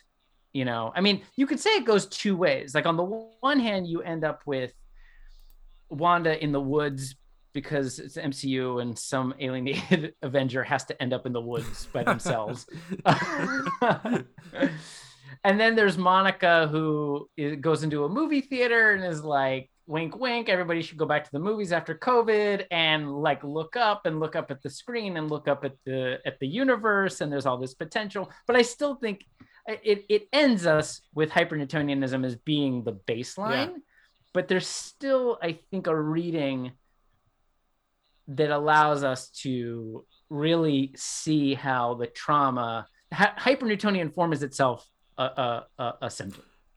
Absolutely. And I think before we get into the sort of, I think, guiding thematic takeaways that really open up, like that continue that reading, I wanted to just take a second to talk about the children in this Hex universe, right? Wanda envisions children, and the sort of bizarre narrative arc of their creation, their growth, and their ultimate demise in a sort of bizarre way, right? And so throughout the sort of the years of the sitcom as it moves through the decades, right, there are all these weird time distortions that happen, including like Wanda gets pregnant, and then in a single episode, she goes from being like 4 months pregnant to 9 months pregnant to having giving birth and giving birth to twins, right? So there's this recreation of her life and past traumas, and Monica plays an important sort of crucial role at the node of the giving birth, right? Actually facilitates like and walks and helps Wanda give birth to the children, to be cast out afterwards, and then she has to come back. But and she gives birth instead of the super sexist mid-century doctor, right, who's condescending and is just awful. Yes, exactly. And so there's something in that encounter that's really important too. But throughout the show, my sense of what the children was it was sort of, the children were almost props to me, right? It felt that way, right? In the sense that they of course played important roles in the sitcom, and like, you know, the important sort of plot cruxes and all of these, you know, things that children do, but they were there for the sake of the form, and there wasn't sort of some motivating factor with regards to the whole narrative, and so they grow in weird ways, you know, throughout and they do it by themselves throughout the time, and you know, sometimes they're small, and then all of a sudden they're, you know, 12, and there are all these, right, which is playing with, you know, I mean, episodic television that has children, and you know, I myself was on some of these kinds of shows. You're one of the children. I was one of the children. You know, I never had a regular. I wasn't a star of a show, but like the, you know, kids who are on shows, like you shoot for a few months and you go away and you come back the next year and suddenly your voice is dropped and you've got stubble, and you know, like, so then it's a question: do we replace you with somebody cuter? Do we, you know, just explain away how much you've grown up now? Yeah. Right. Oh, so Timmy's gotten really big, you know. Yeah.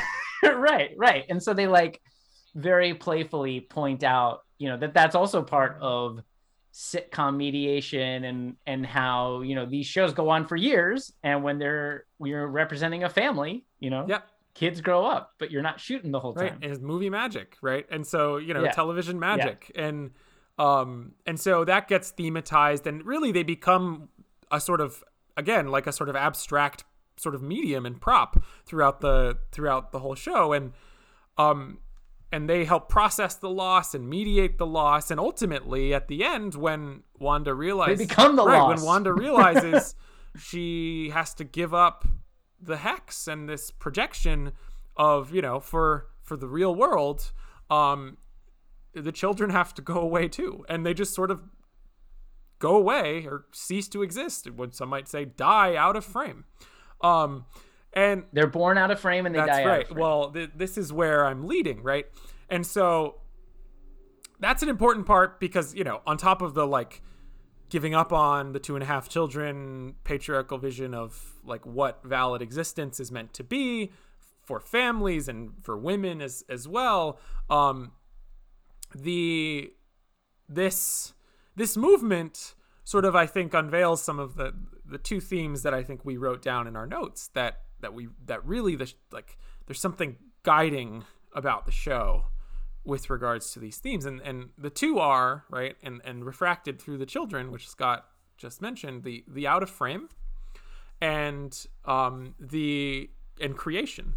And so, we began this conversation with a sort of joke reading of a tweet about Seinfeld and how, the spatial topography doesn't work because the kitchen and the hallway but you never see one another. So I guess that's how they did it. But this sort of confusion that, I could imagine Descartes looking at the world just being confused as to how this works. But the answer, right, is it's the production of this media world is coming from out of frame. And that's the apophatic, right? That's what's conjuring and what can be conjured and reconjured through mediation and remediation.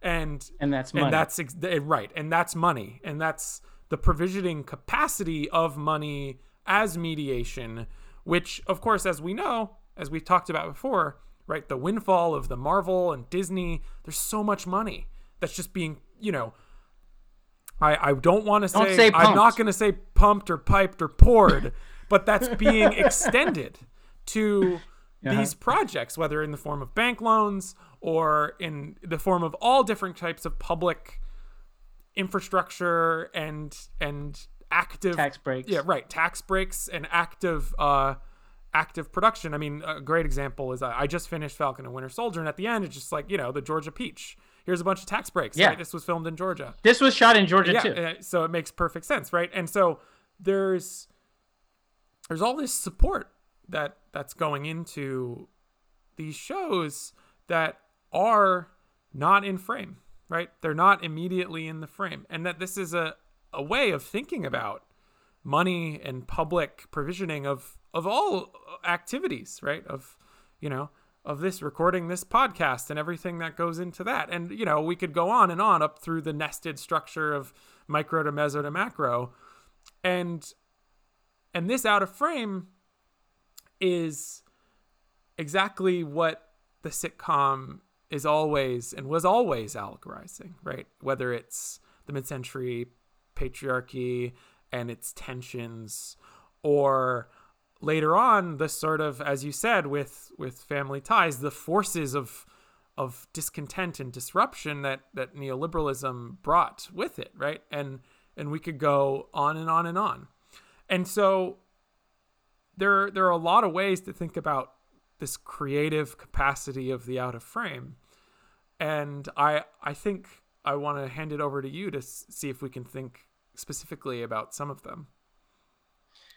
Yeah, so I guess what I would say is one of the ways of articulating our critique of the blockbuster hyper-Newtonian aesthetics in the MCU as it typically plays out is that the out of frame is, you could say abstraction is repressed, and with it, the out of frame is repressed, and repressed as a kind of open question and an open construction.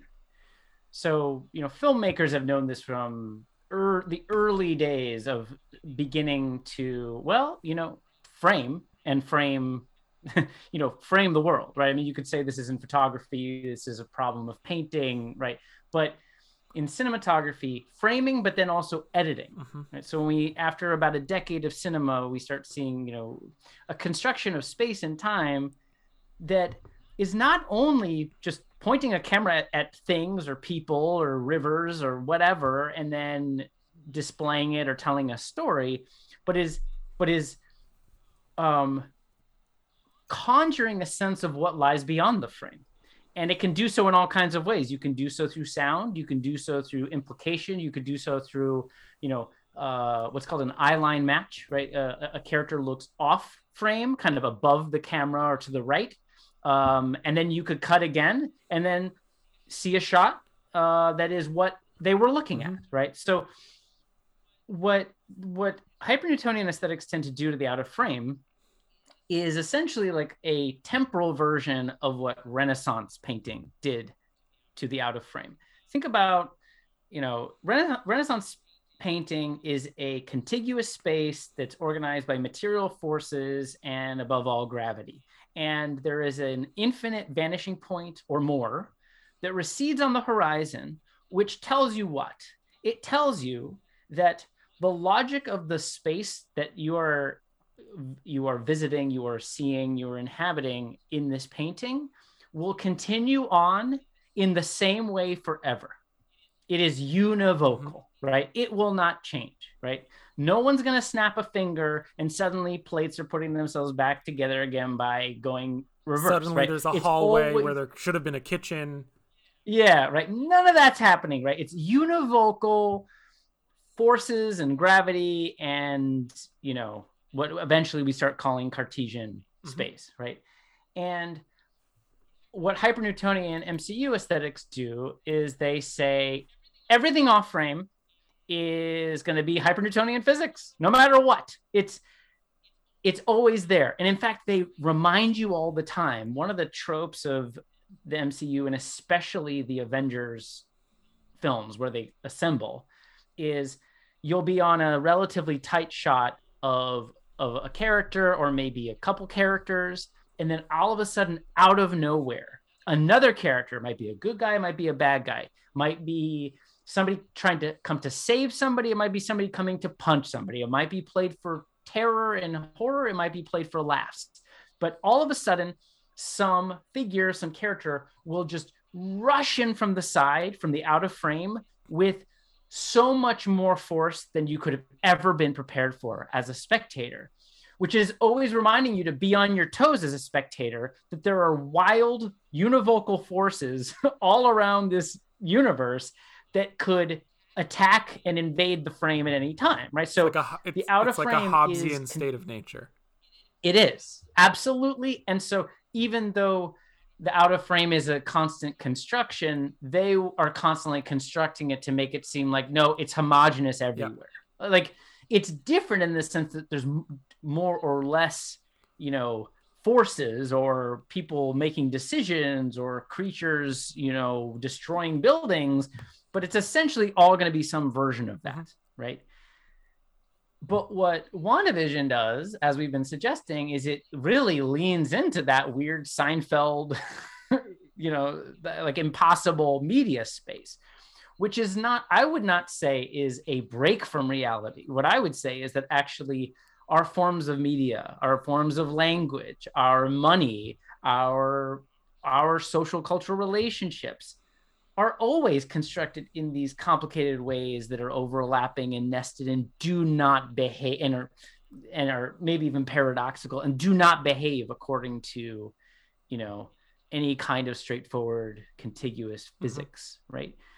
So I would say that there's something in a weird way, like more real about leaning into that kind of surreal form of mediation. And I also think it's interesting, as you pointed out, that creation in the form of making a baby, right, and death, right, are both deliberately, according to tropes, right, but are deliberately figured as part of the out of frame. And it's suggesting to us that the out of frame can be this mysterious site of potential that we're dependent on, that's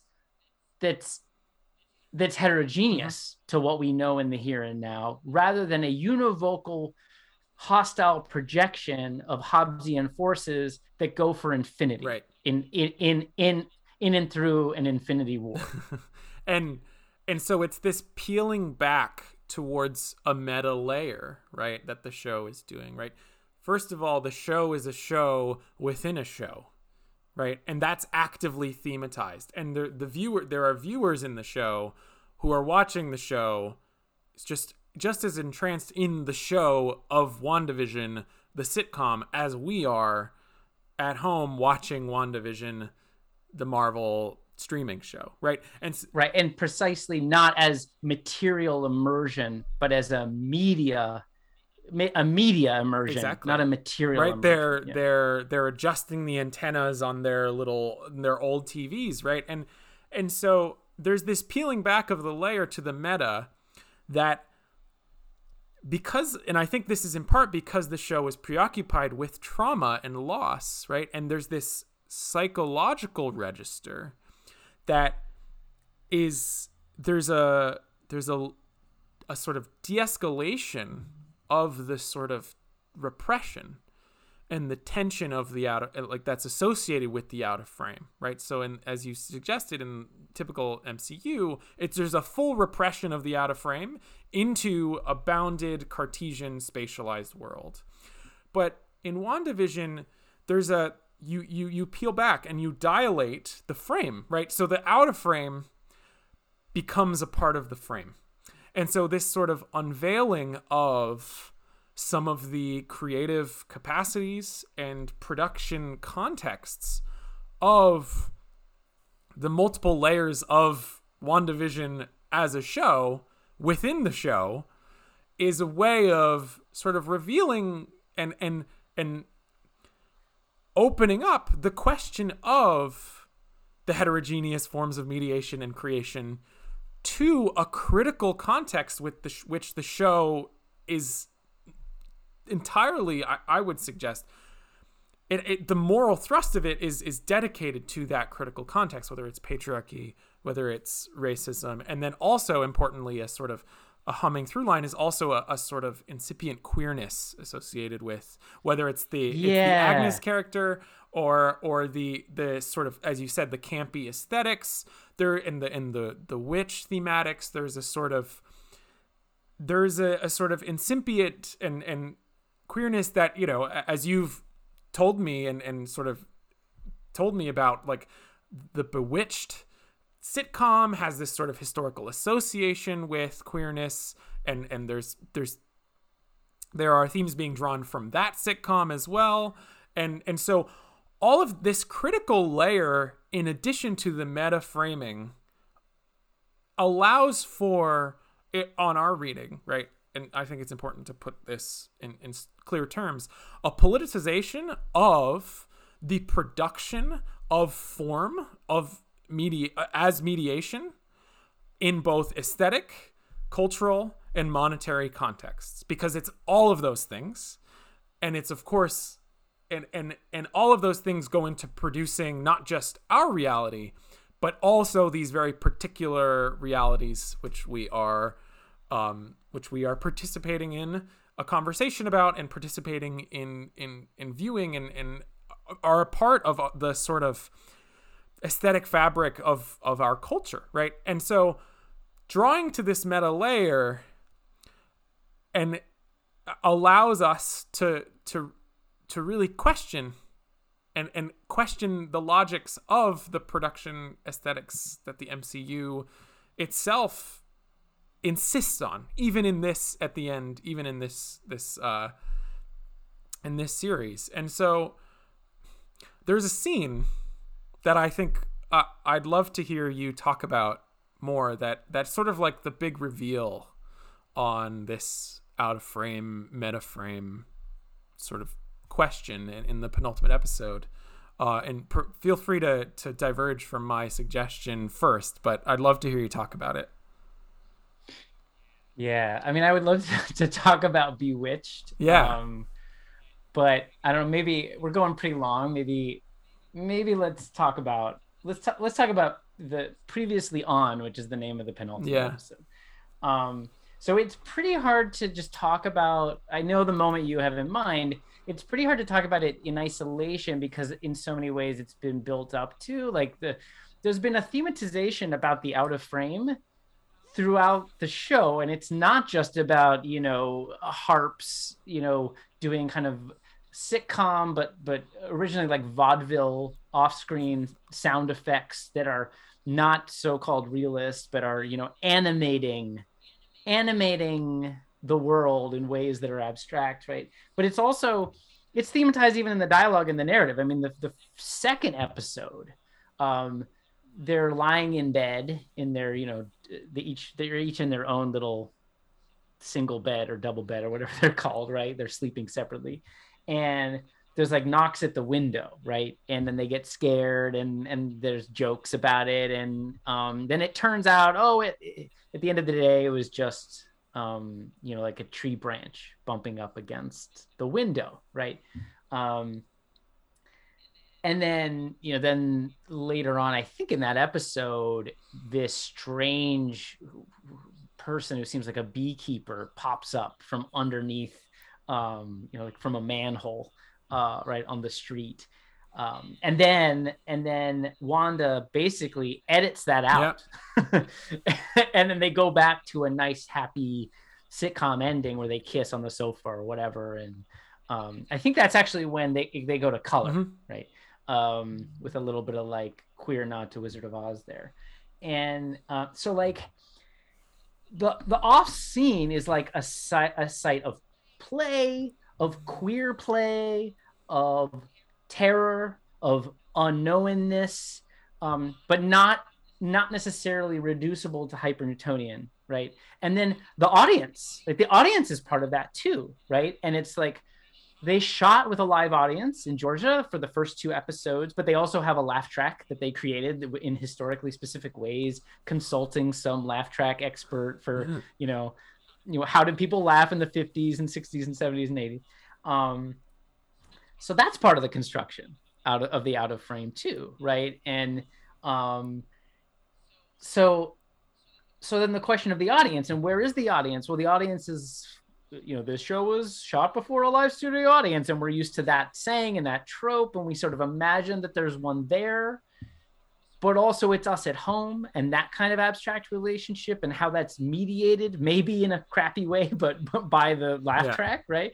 But here is experienced as a kind of mediating layer, right? In an ironic, interesting, fun way. So the audience becomes a major figure for the out of frame. It's not the only part of the out of frame, but the audience is like, it's important, right?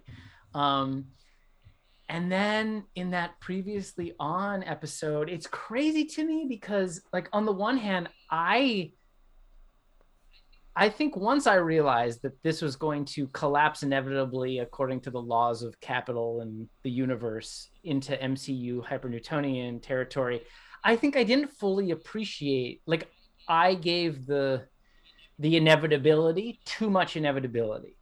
And I think it becomes inevitable in the last episode. But I think that penultimate episode is so, like, interesting, and it's not abstract in the same way that the earlier sitcom abstractions were working, but it becomes abstract in a way that's more like a kind of experimental independent cinema, or, as historically speaking, kind of comes out of the tradition of what's called art cinema, where precisely, space and time does not ever perfectly add up, and it's paradoxical, and that has real meaning, and the ambiguity of space and time is as meaningful as resolving some of those paradoxes or those contradictions or tensions, right? And this happens again and again. So, like, in that penultimate episode, it's sort of like it's that therapy session that we were talking about, where Agnes is taking Wanda back through her life and all her traumas, and it's a little bit like It's a Wonderful Life, right? or these other films where, like, you get Scrooge or whatever, like you get a guide that takes the character who's fallen back through their life to explore and learn and grow, right? So there's some of that, except here it's not an angelic figure. It's somebody who wants to exploit her for her power, right? So she's like giving her forced therapy for that. But the way that therapy works is it's a little strange. It's not MCU, right? Like, the different scenes of her life are like they travel to them by opening up doors in a space in a contiguous way. So this is like, I mean, this is what a surrealist film would do, right? It's like you open a door from one space to the other, and they're not actually contiguous. Like, it's figured as contiguous, but the spaces themselves are so far apart, and in time too, right? So they open a door and suddenly they're in Sokovia, and stepping into the family scene of happiness and watching the sitcoms on DVD with the family, and then you have to experience the trauma, right? So weirdly, contiguity ends up creating an abstract experience. So that's really defamiliarizing in interesting ways. And then it ends up, maybe you can help me describe the moment that you were teeing up, but like, it ends up back on the original 1950s sitcom set, right? Where we start, right? And Vision and Wanda are there in black and white, and then we reveal, as often happens in this sequence, that Wanda and Agatha are behind them, or in that scene too, watching, right, as like ghosts or whatever they are. Then Wanda and Vision disappear, and then we get this kind of shot that we've been describing as Fellini-esque, right? Like very much in the mode of Federico Fellini, this Italian art cinema filmmaker, well known for films like La Dolce Vita and 8½. He loved these like dizzying panning shots, not like, like Transformer movies panning shots, but like slow, but kind of dizzying, and like there's no sense of establishing the space and time in a very clear way, right? We get this shot of like all of these production lights, but we don't even know where they are. We don't know where they are in relationship to, we've never seen them before, right? Then we get a shot of Wanda kind of moving her eyes in the same pattern as the pattern that we've been looking in. So then it becomes what's called an eyeline match, which I've mentioned before.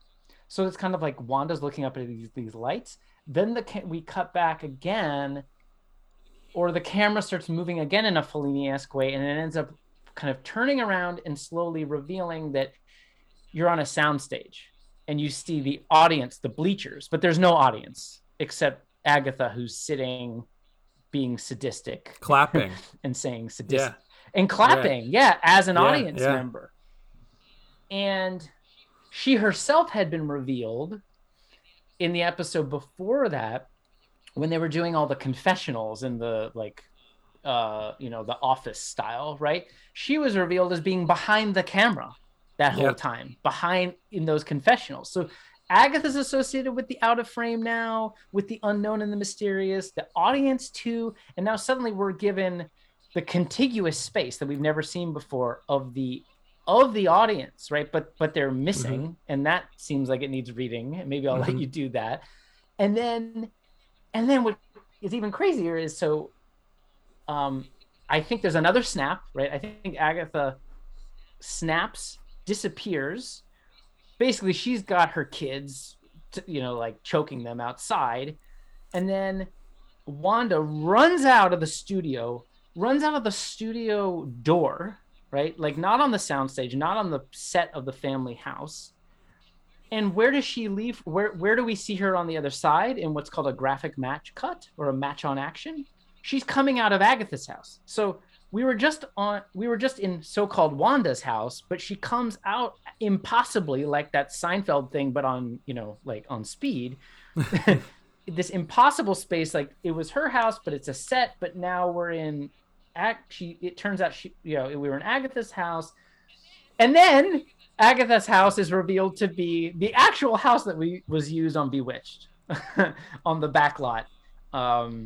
So like, so many layers. I want to focus on the audience part, because I think this is the crux of like, really, like we've gone through all of these sort of readings of the way WandaVision conjures a problem and conjures questions about the out of frame and creation and provisioning and intersectional sort of movements and feminism, like today, and the way wokeness is interacting with our time and cultural form and aesthetics. But I think if you had to locate the one moment where the film, that I would want to emphasize as the moment that I think the film has the most to teach us with regards to its its tepid attempt to answer its conjured problem, which we've teased out, is in this moment of sort of the empty seats of the studio audience. And the audience is gone, right? Like the sitcom audience, they're gone. Like we can recreate it, we can do all of these things, but that moment has passed, right? And they've disappeared on the laugh right. track. Like once you get into, I don't know when it is, but I think that single camera mode, like the Modern Family mode and all that, the laugh track is gone. So it's gone from the show, and we're in a different aesthetic moment. We could say it as far as reliving or re-experiencing that history. That was a loss that it was necessitated by the change in the aesthetics as it moved through the influences variously of the sitcoms. But there is also a sense for me of looking to those seats and, Agatha clapping, right? Which is at once is like, look, it's me. I'm your audience. I was here the whole time, right? None of it was ever real. There's that sort of more simplified reading.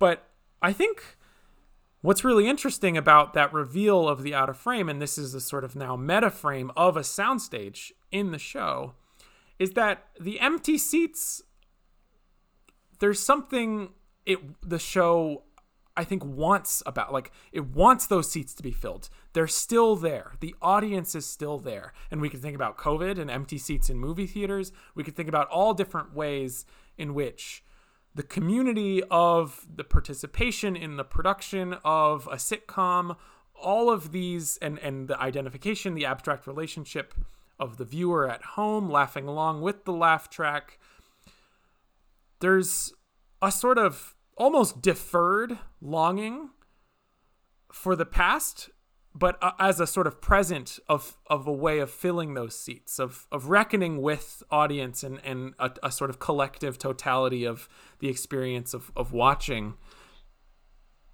And it matters that it happens at a moment of paradoxical space. Exactly. Right?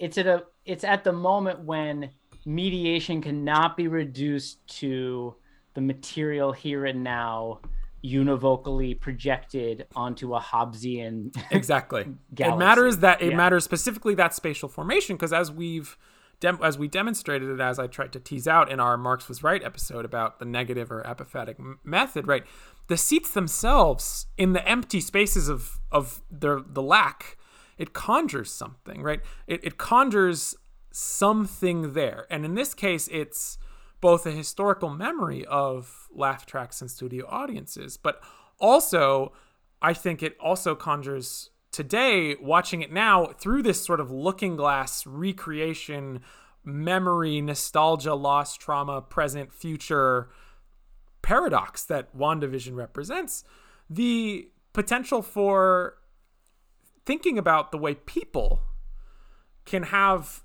a role in the production of not just in the very narrow sense of as a studio audience in cultural productions, but in the out of frame, and the need for people in the out of frame and those seats to be filled with a diverse array of perspectives and different inclusive audiences and identities, and this is how we might think about the sort of wokeness of the MCU today, alongside its allegorization of mediation aesthetics as a sort of monetary politics of really, we use things like seat at the table as a metaphor, or but there's a way of it almost like a fallen or not yet democratization,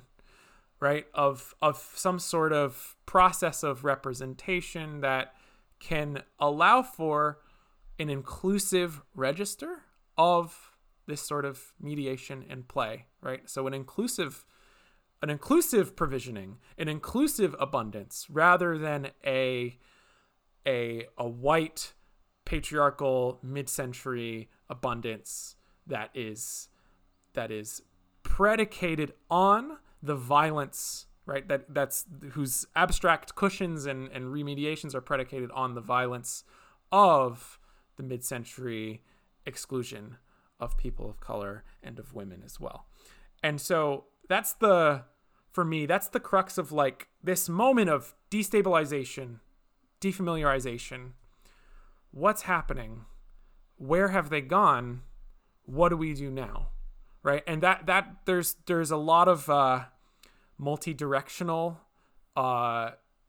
not contiguously spatialized historical temporal questions that are at stake in that moment, that I think, it's weird to say it gives me hope, but I think when a cultural form, a mass media popular form, is able to ask those questions, it forces me, at least as a sort of analytical actor, to ask them as well, and to ask perhaps how, why something like this is open now in a way that it wasn't before, and that I think is where I would like to leave thinking about WandaVision for now. Yeah, I totally agree. I do want to reiterate, for all the praise we heap on this, in addition to the critiques, it really is, it's about the fact that this is a this is a massive production at the heart of corporate production, right? So yeah, no one mistake us for saying this is the revolution, or no. It's precise. There's plenty of more interesting, woke, participatory, fabulously abstract art and culture out there. Right, we're interested in taking the pulse of the big corporate apparatus that we want to critique. We'd like to dismantle. We'd like to, crowd out with public provisioning, right? So, like, we're very, very, very critical. But at the same time, we also don't see the multinational corporate media production as univocal, right? And it's doing all kinds of crazy things all the time, right? And sometimes it's highly, highly problematic. Sometimes it's less. Sometimes it's interesting and exciting. And WandaVision seems to be pretty interesting and exciting. Maybe the way I'll put a cherry on top of this and what you just said is what you were talking about kind of reminds me of something that Paul Bettany said, right, who plays Vision, in an interview. And somebody asked him, what was your favorite scene or scene to shoot or something like that? And he didn't actually answer the question because he didn't talk about a scene. He said, my favorite part was when we wrapped the shoot. And by the way, they had started shooting in early 2020, and then COVID made them shut down. Then they came back in the fall of 2020 and had rigorous protocols, as other shows have, and were able to shoot and complete the project and do post-production and release it without anybody getting sick, right? Because they had the care and the money and the investment and the wherewithal to create a situation to orchestrate this production. And he said, my favorite part of making this was when we wrapped and we realized that we had done it. We had finished this whole thing without anybody getting sick because, and I think he says something like this, because everybody, followed the rules, right? And like, what a better way of acknowledging that, it's abstract mediation and coordination at a distance, including money, but also aesthetics, that gets us through, right? Law. That maintains us. And that, yeah, right. Law, rules, right? Not univocal law, but rules that shift with different urgencies and different time periods, right? So I found that to be really poignant and, showing us kind of at this extra textual level, what some of the potentialities or the potencies of the kind of queer magic of this show brings to the fore. Money is queer after all. Money is queer after all. Can't catch all your twisted words before they're walking. At least that's what I heard. Trying to pick them as you're talking, causing both minds to blur. Taking shape, they fail you, each one missing its mark. Unperturbed, they've derailed me. Our mouths and minds are too far apart. In shallow words are the words we use, and shallow words see nothing new. And shallow work is the work we do, and shallow work breeds nothing new. Love them when I see them, but lose me if they follow. I only need to please them, but my mouth feels somewhat hollow. We grew up underwater, now our eyes hurt. Eyes are sunken, limbs were shrunken down in the folds of our shirts. And as we sink low, the pressure grows. As we sink low, the pressure grows. Opening the curtains and letting the light in, letting it touch my skin, letting it consume and shimmer. And as I turn back around towards the bed, I am opening up the book and flicking through the pages and putting pen to paper. But the words just aren't coming out. It's like they haven't even been inventing it. And as I stop and think, I'm drifting slowly further and further apart. And I'm trying to work out exactly what it means to be alive, but it seems so hard.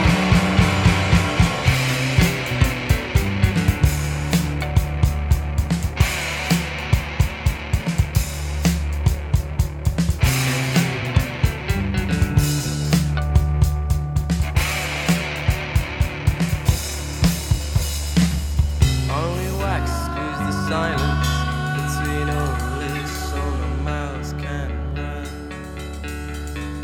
And you've waited for the silence all year to unstick your tongue. 'Cause shallow words are never true, your shallow words are never true. Yeah, shallow words breed nothing new, shallow words breed nothing new.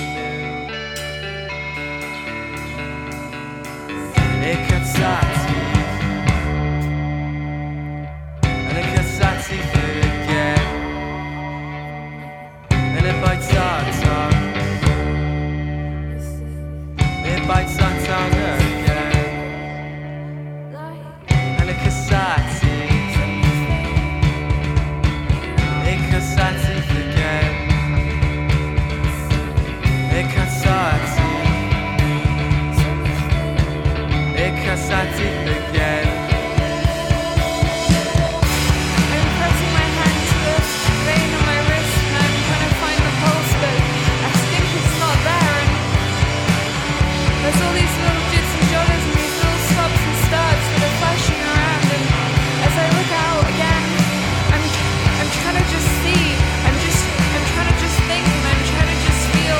And I know that I'm here, and I know that I'm real, but I just don't know why I can't quite explain myself. It's just these things. The rustling thoughtless lust, transport of giddy joy, and a whisper of manic mirth from another hydra, headstrong boy. Fulfillment of sweaty arrogance, on a scale of sliding sorrow, to a fluster of surprise, to a flutter of distant cries. Further anticipation to this chaotic wonder, forge and tongue with more loose and roller. Hydra headstrong boy. Bite my tongue. Hydra headstrong boy.